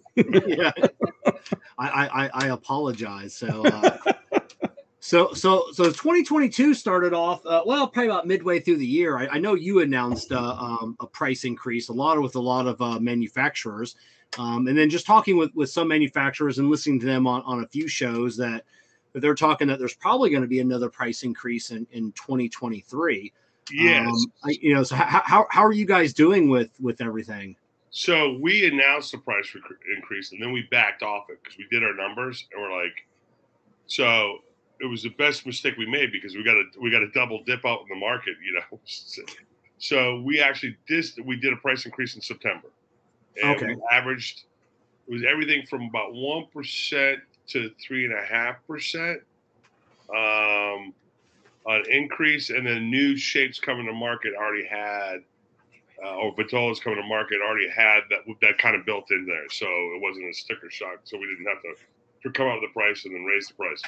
So next year, will we have one and not have one? I mean, I can't answer that yet because I will have a better answer of that in December when I do more my tobacco purchases for the rest of 2023. Because my only stuff done right now for 2023 are pretty much a year production of Vesper, the Solamente, and we have enough rolled right now to get us through April, I think. So that we've already purchased. So I'll have a better understanding for the rest of the year in December. I know Nimish wanted to have, and Sean wanted to have a conversation. Sean called me tonight, but I didn't take the call. So I'll answer him tomorrow. So that's either what that's either what that call was about, or is a special project that went south. I'll figure that out tomorrow. And we'll have a better understanding in December about if we will incorporate a price increase for next year. I cannot see us kicking off the start of the year with a price increase. Okay. Now, I'm surprised that we did. There would have to be some other kind of tonnage and trajectory things that are going on for us to do something like that. So when you announced the price increase, even though you rolled it back. Okay, so actually, I want to get to Christopher Walmer's question real quick. The MSRP of the 4.5 by 44. Before state tax should be around $960. Okay. And yeah, depending on where you live, that's it's brutal in some areas. Where does Chris live? Walmer Chris lives up in Pennsylvania. Oh, does he? Okay, so he's good then. Yeah, $960. Yeah. Okay. So where so when you announced that price increase, where was the majority? Because the we never hear about that, and I really don't ever ask anybody, the manufacturer, even like talking with Saka or anybody else about their price increase. But like, is there something that's the majority of that? Is it the boxes, the bands? Is it the tobacco itself? Or is it this just year was everything? It was just everything because of supply chain issues. Now we really didn't have any supply chain issues. Anything that's coming out late to market, it was because we didn't.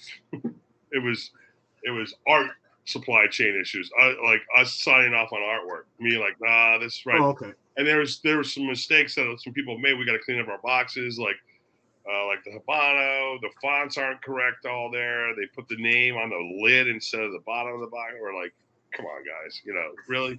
Our first boxes said Cigars on them. It's like,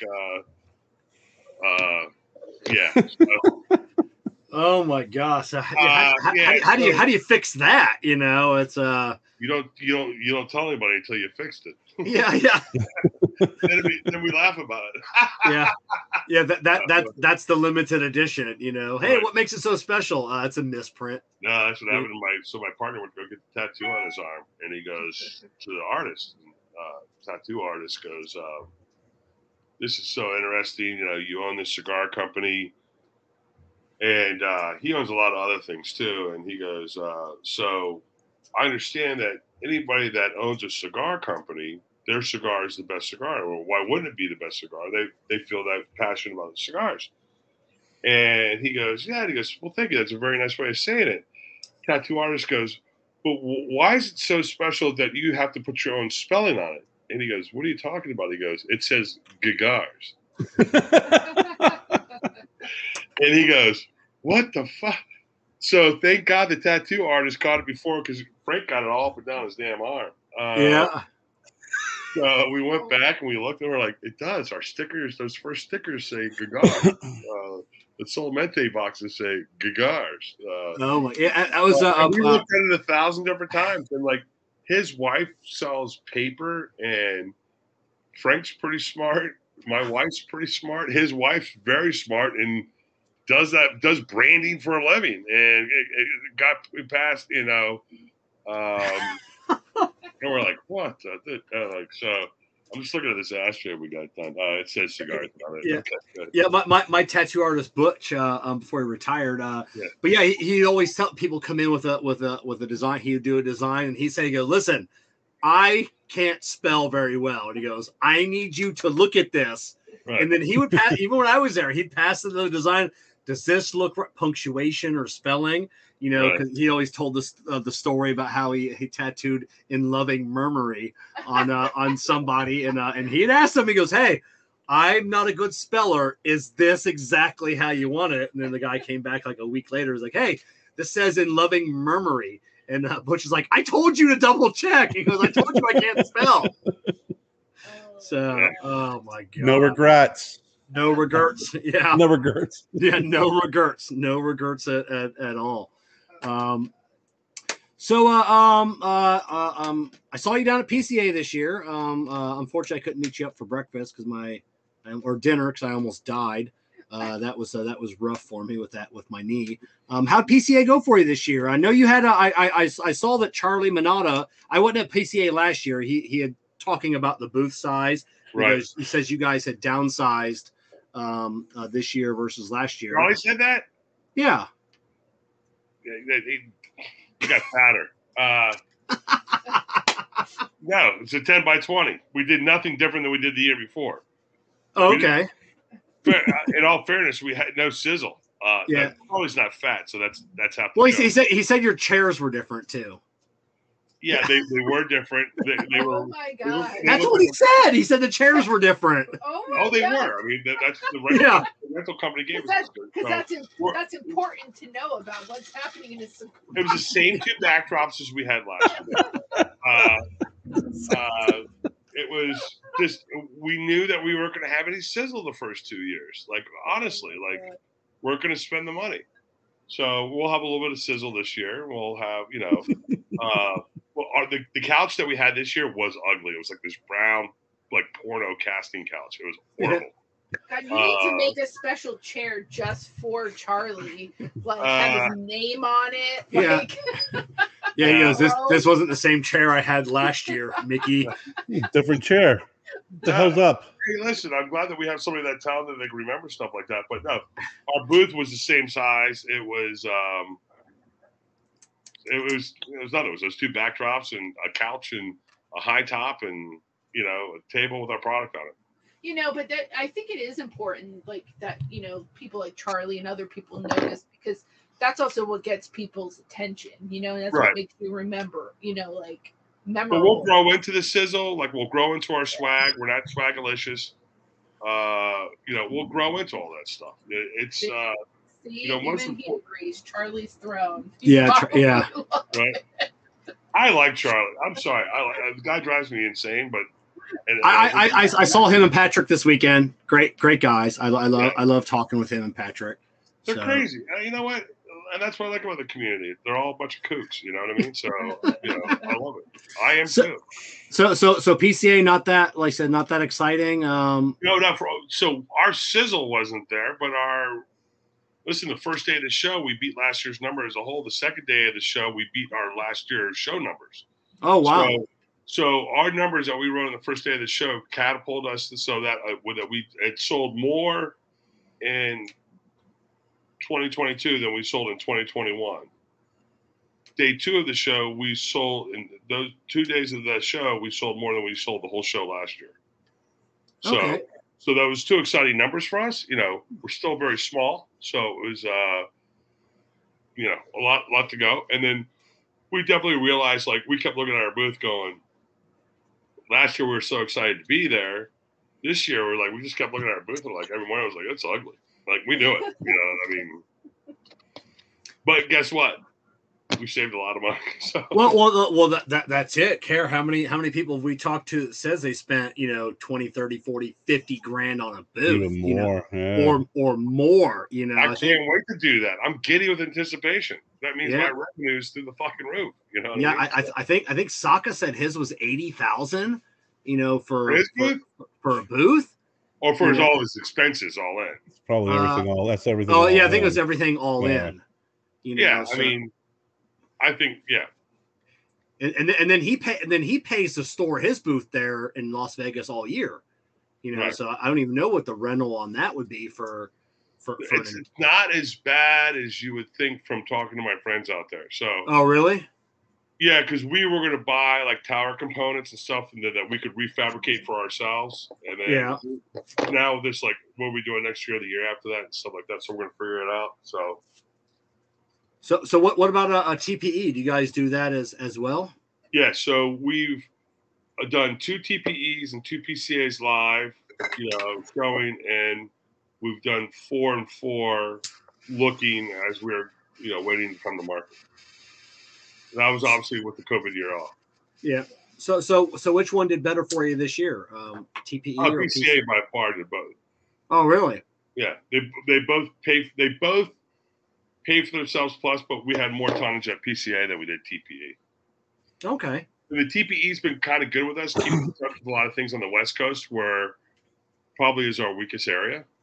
You know, we're now really gaining ground in Colorado and you know, Kansas City, St. Louis, that area. Now is it weak just because you haven't been able to get a chance to get out there, or just, you know, if you ask the dapper guys, they wish they were stronger on the East Coast. You know, it's like, you know, okay. It's just because we're based. I grew up in the industry in the Mid-Atlantic, so that has a lot to do with it as well, I think.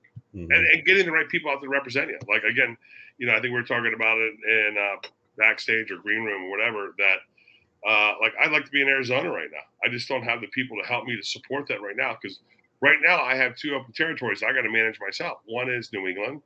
One is, you know, Virginia and the Carolinas together.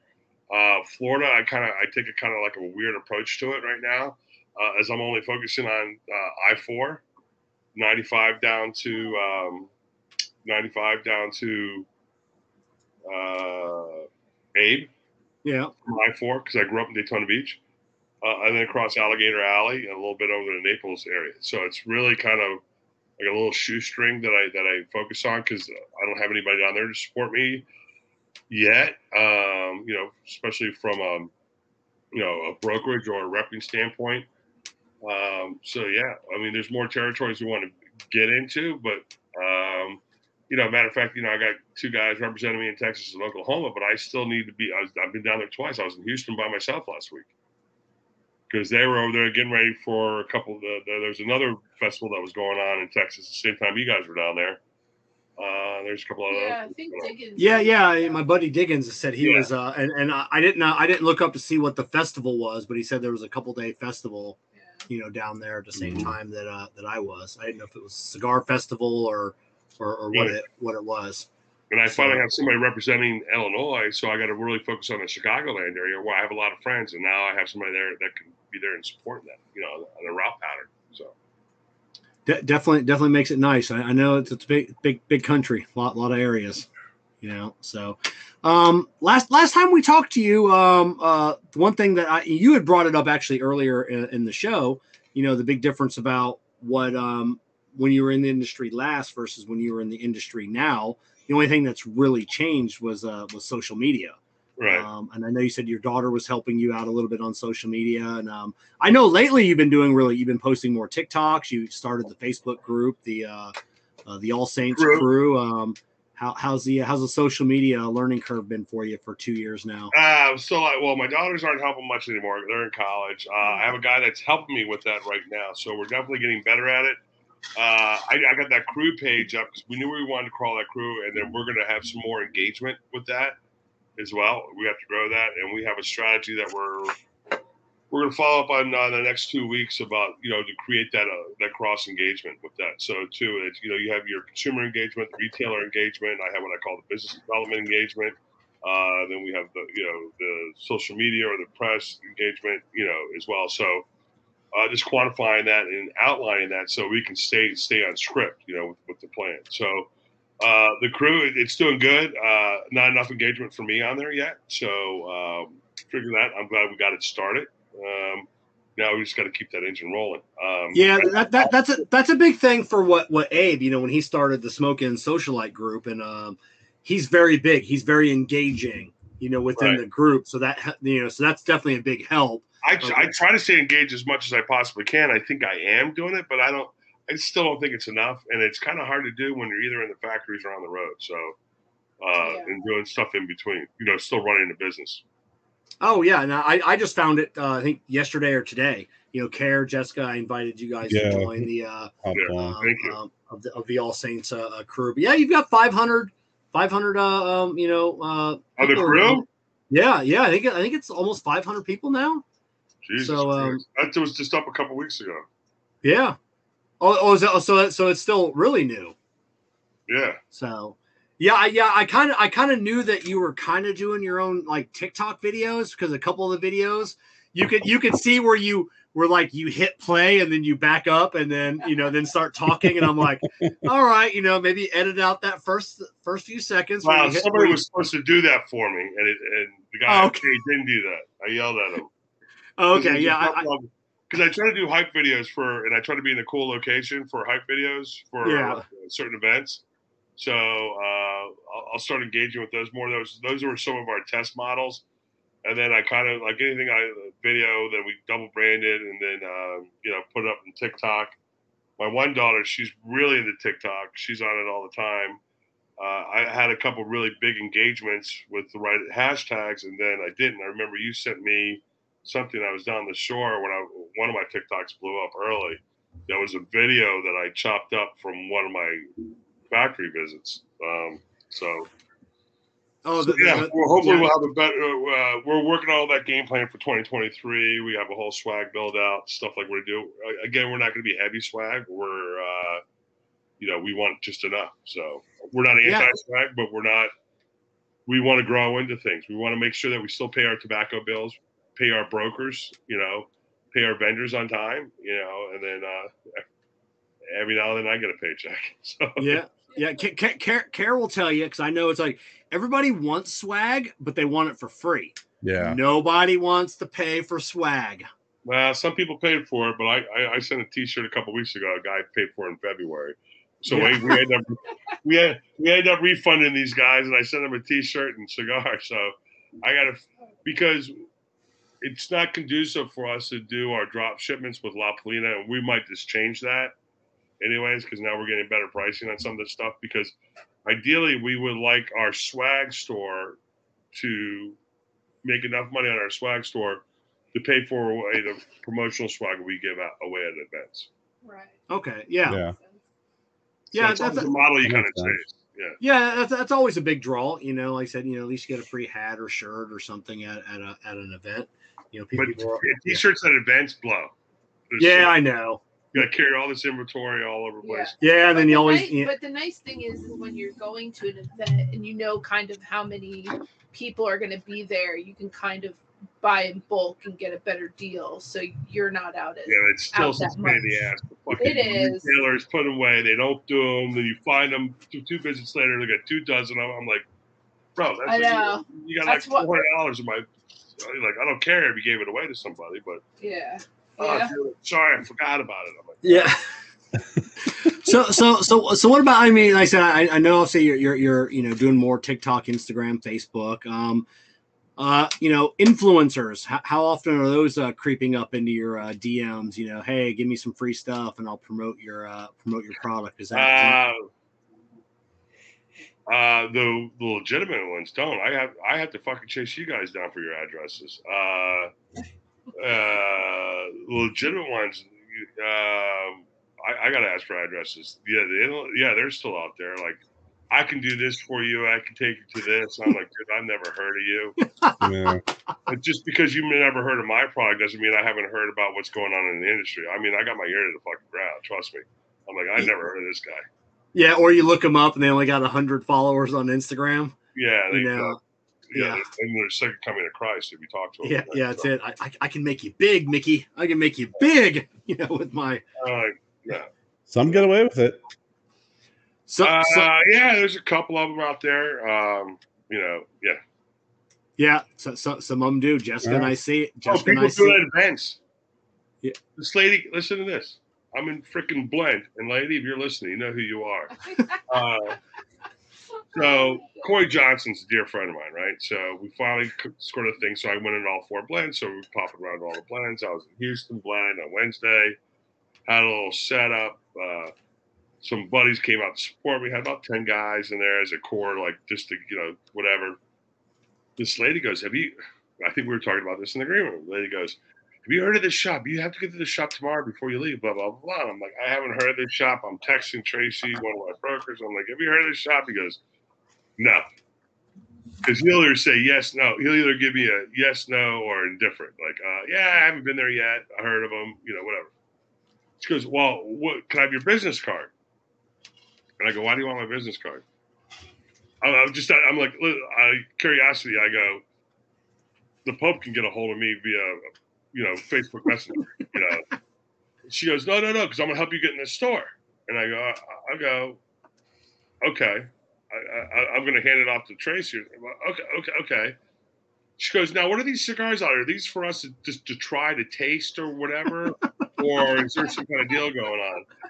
And I go, yeah, I guess the taste, but you can pay for them at the bar, and they'll give you, if you buy this too, they'll give you a pairing, discount, whatever, because it's a blend bar. So she goes, well, you're not going to give me any cigars for me to take back to them? And I go, no, I mean, I'll go do that. She goes, she throws my business card back on the table. She goes, don't worry about it. You're not getting it in there. And I go, perfect. She went back, sat at the bar, talking to the guy, and I was like, I get that quite a bit. It's unbelievable. Where they're in a place where people are making money by selling things. Yeah. They want me to give a free thing. And I'm like, no. and then multiple free things. I would probably give you a free cigar.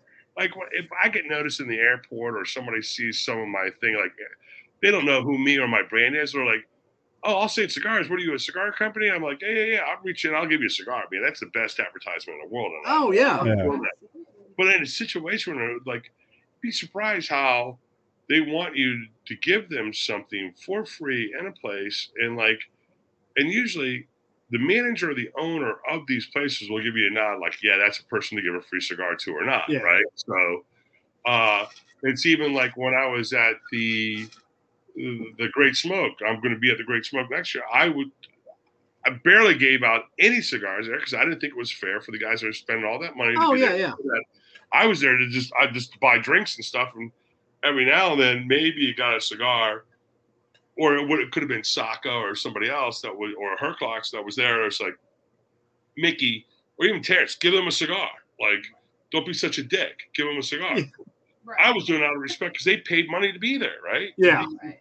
It was like that one jackass that was backpedaling at one of the TPEs, and he came up to me, and he acted like he had a store in New Jersey, and he didn't. He pulled me away from a block, like one of you guys, and a retail owner who they were both friends.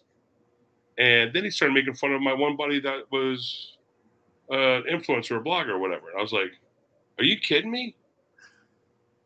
And he wanted me to smoke his cigar while I was in the fucking booth. Oh, you know that he's a fat slob. He's a big fat slob. He's going to see him all over Instagram. He's the second coming of Christ. And I'm like, I got so mad at that. Guys, I'm completely sober too, by the way. Yeah. This is usually my half a bottle in kind of rant.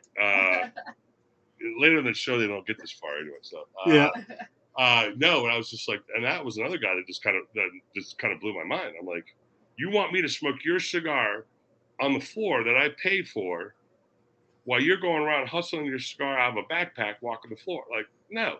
And he physically pulled me away from these people just to make fun of one of my friends. Oh no. Oh my God. Yeah. I had heard, I'd heard that term, at TPE and PCA, the backpack salesman, but I'd never heard like a story of anybody ever. We didn't, when we were there, we didn't backpack, Yeah. But then, listen, people have different things of progression, but don't pull me out of my sales floor. Like, I wasn't so anti-backpacking because I kind of get it. Yeah. Like, you do everything if you're passionate about your brand that you can afford to do. But don't pull me out of my thing and then tell me to smoke your cigar while I'm on the floor trying to sell my cigar to you. Oh my God. No, but it's like, I don't know if they're arrogant. I used to think they were arrogant. I just think they're just socially defunct. Yeah. See, Kevin, you got to write the guide to backpacking, salesmen, the etiquette.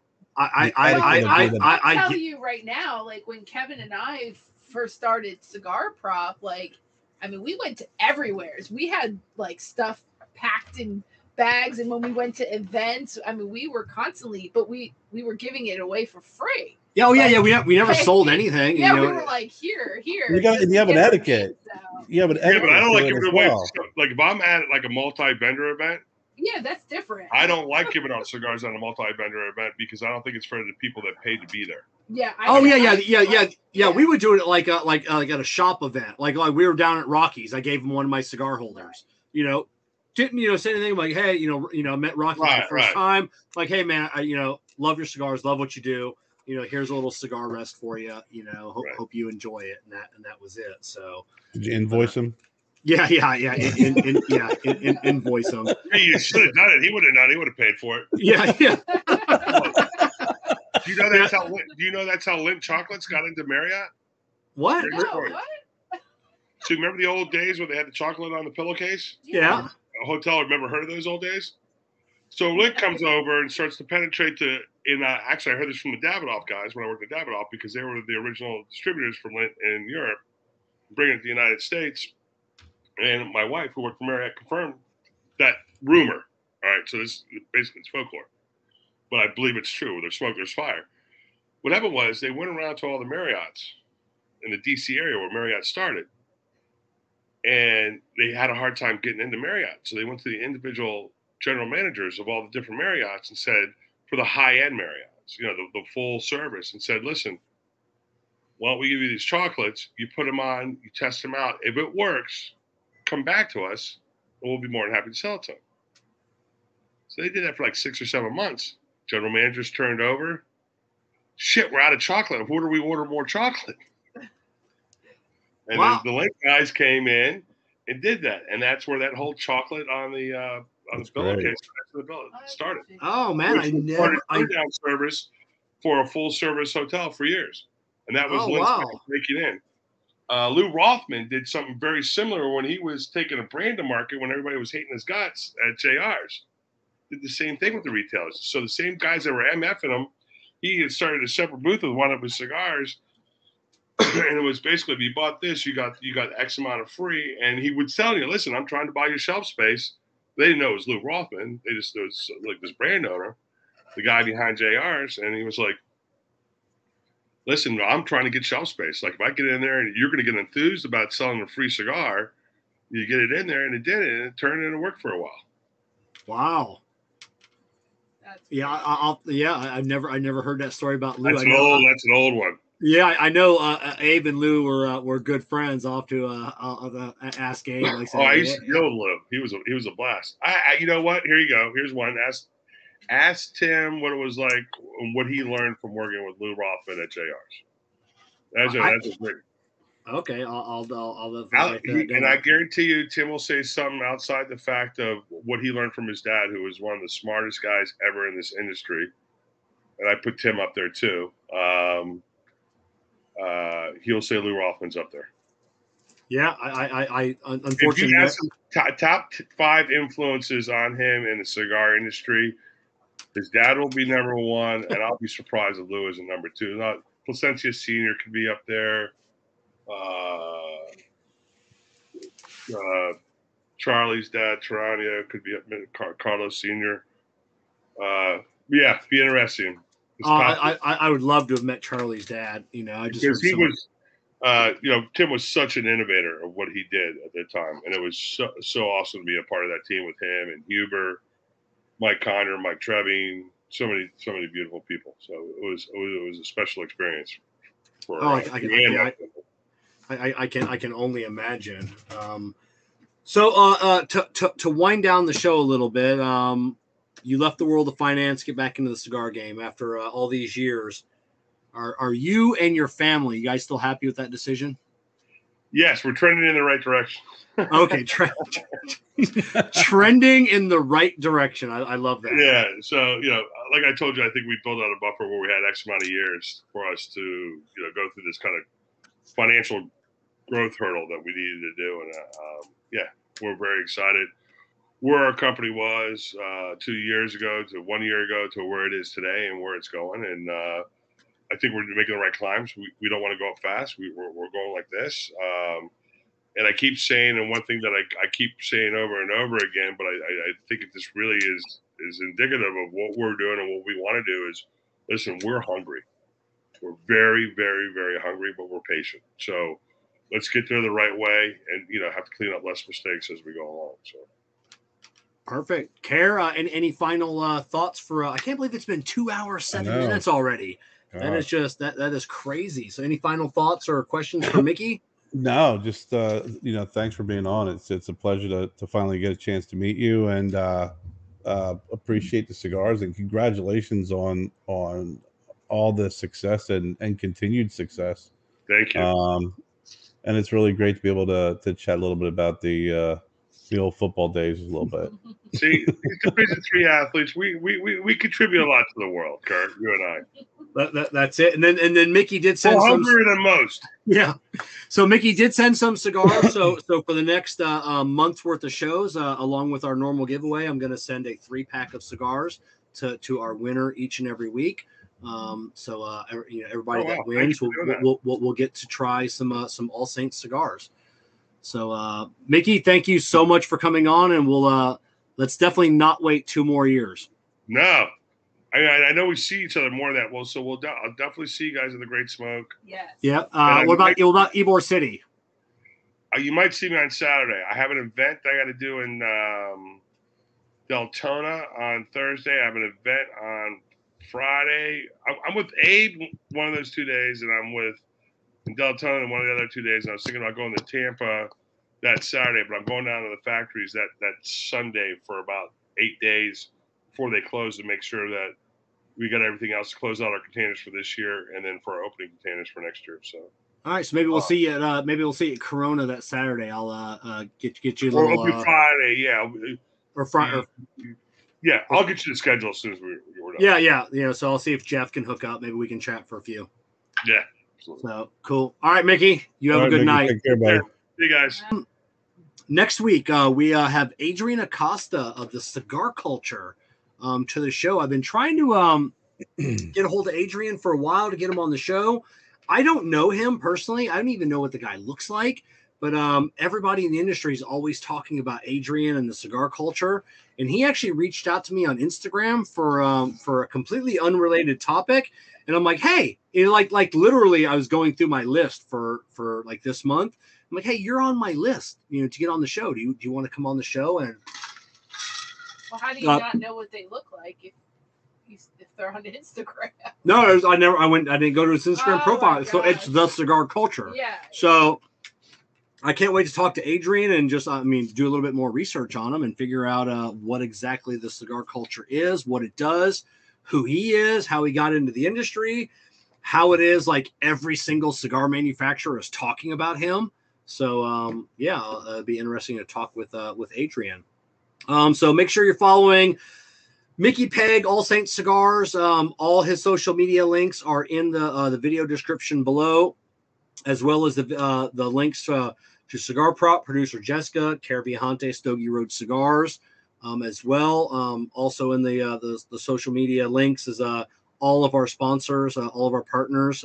Thank you so much for supporting us, as well as the link for the Ybor City Cigar Heritage Festival. If you're thinking about coming down to Florida anytime, remember both regular and VIP tickets are still available for the show on Sunday, and the tickets are also still available for Saturday's pre-party event at the J.C. Newman Factory. So head over to cigarheritagefestival.com for that event. And like I said, all of our show sponsors, thank you very much for making this happen. So thank you to J.C. Newman Cigars, Cigar Medics, Amendola Cigars. We are the Muscle Excelsior Tobacco, makers of the Doña Lydia GTO cigars. Those who know smoke GTO. Dr. Oscar Rodriguez was on at the beginning of the show. So thank you, Doc, for watching. Corona Cigar, and of course, Drew Estate and Experience Acid. Mickey, we still see you in the green room. We're going to pull you back up here after the show in a second. Care, can you leave everybody with a and also Louis T, Kevin at cigarprop.com. Send me an email with your address. Care, leave everybody. All right, I will do my best German. Gracias, amigos and amigas. I don't know what that means, but I don't. Yeah, that was perfect. So, anything else? Life is short. Grab a buddy and smoke a cigar. All right, everybody. We'll see you next week.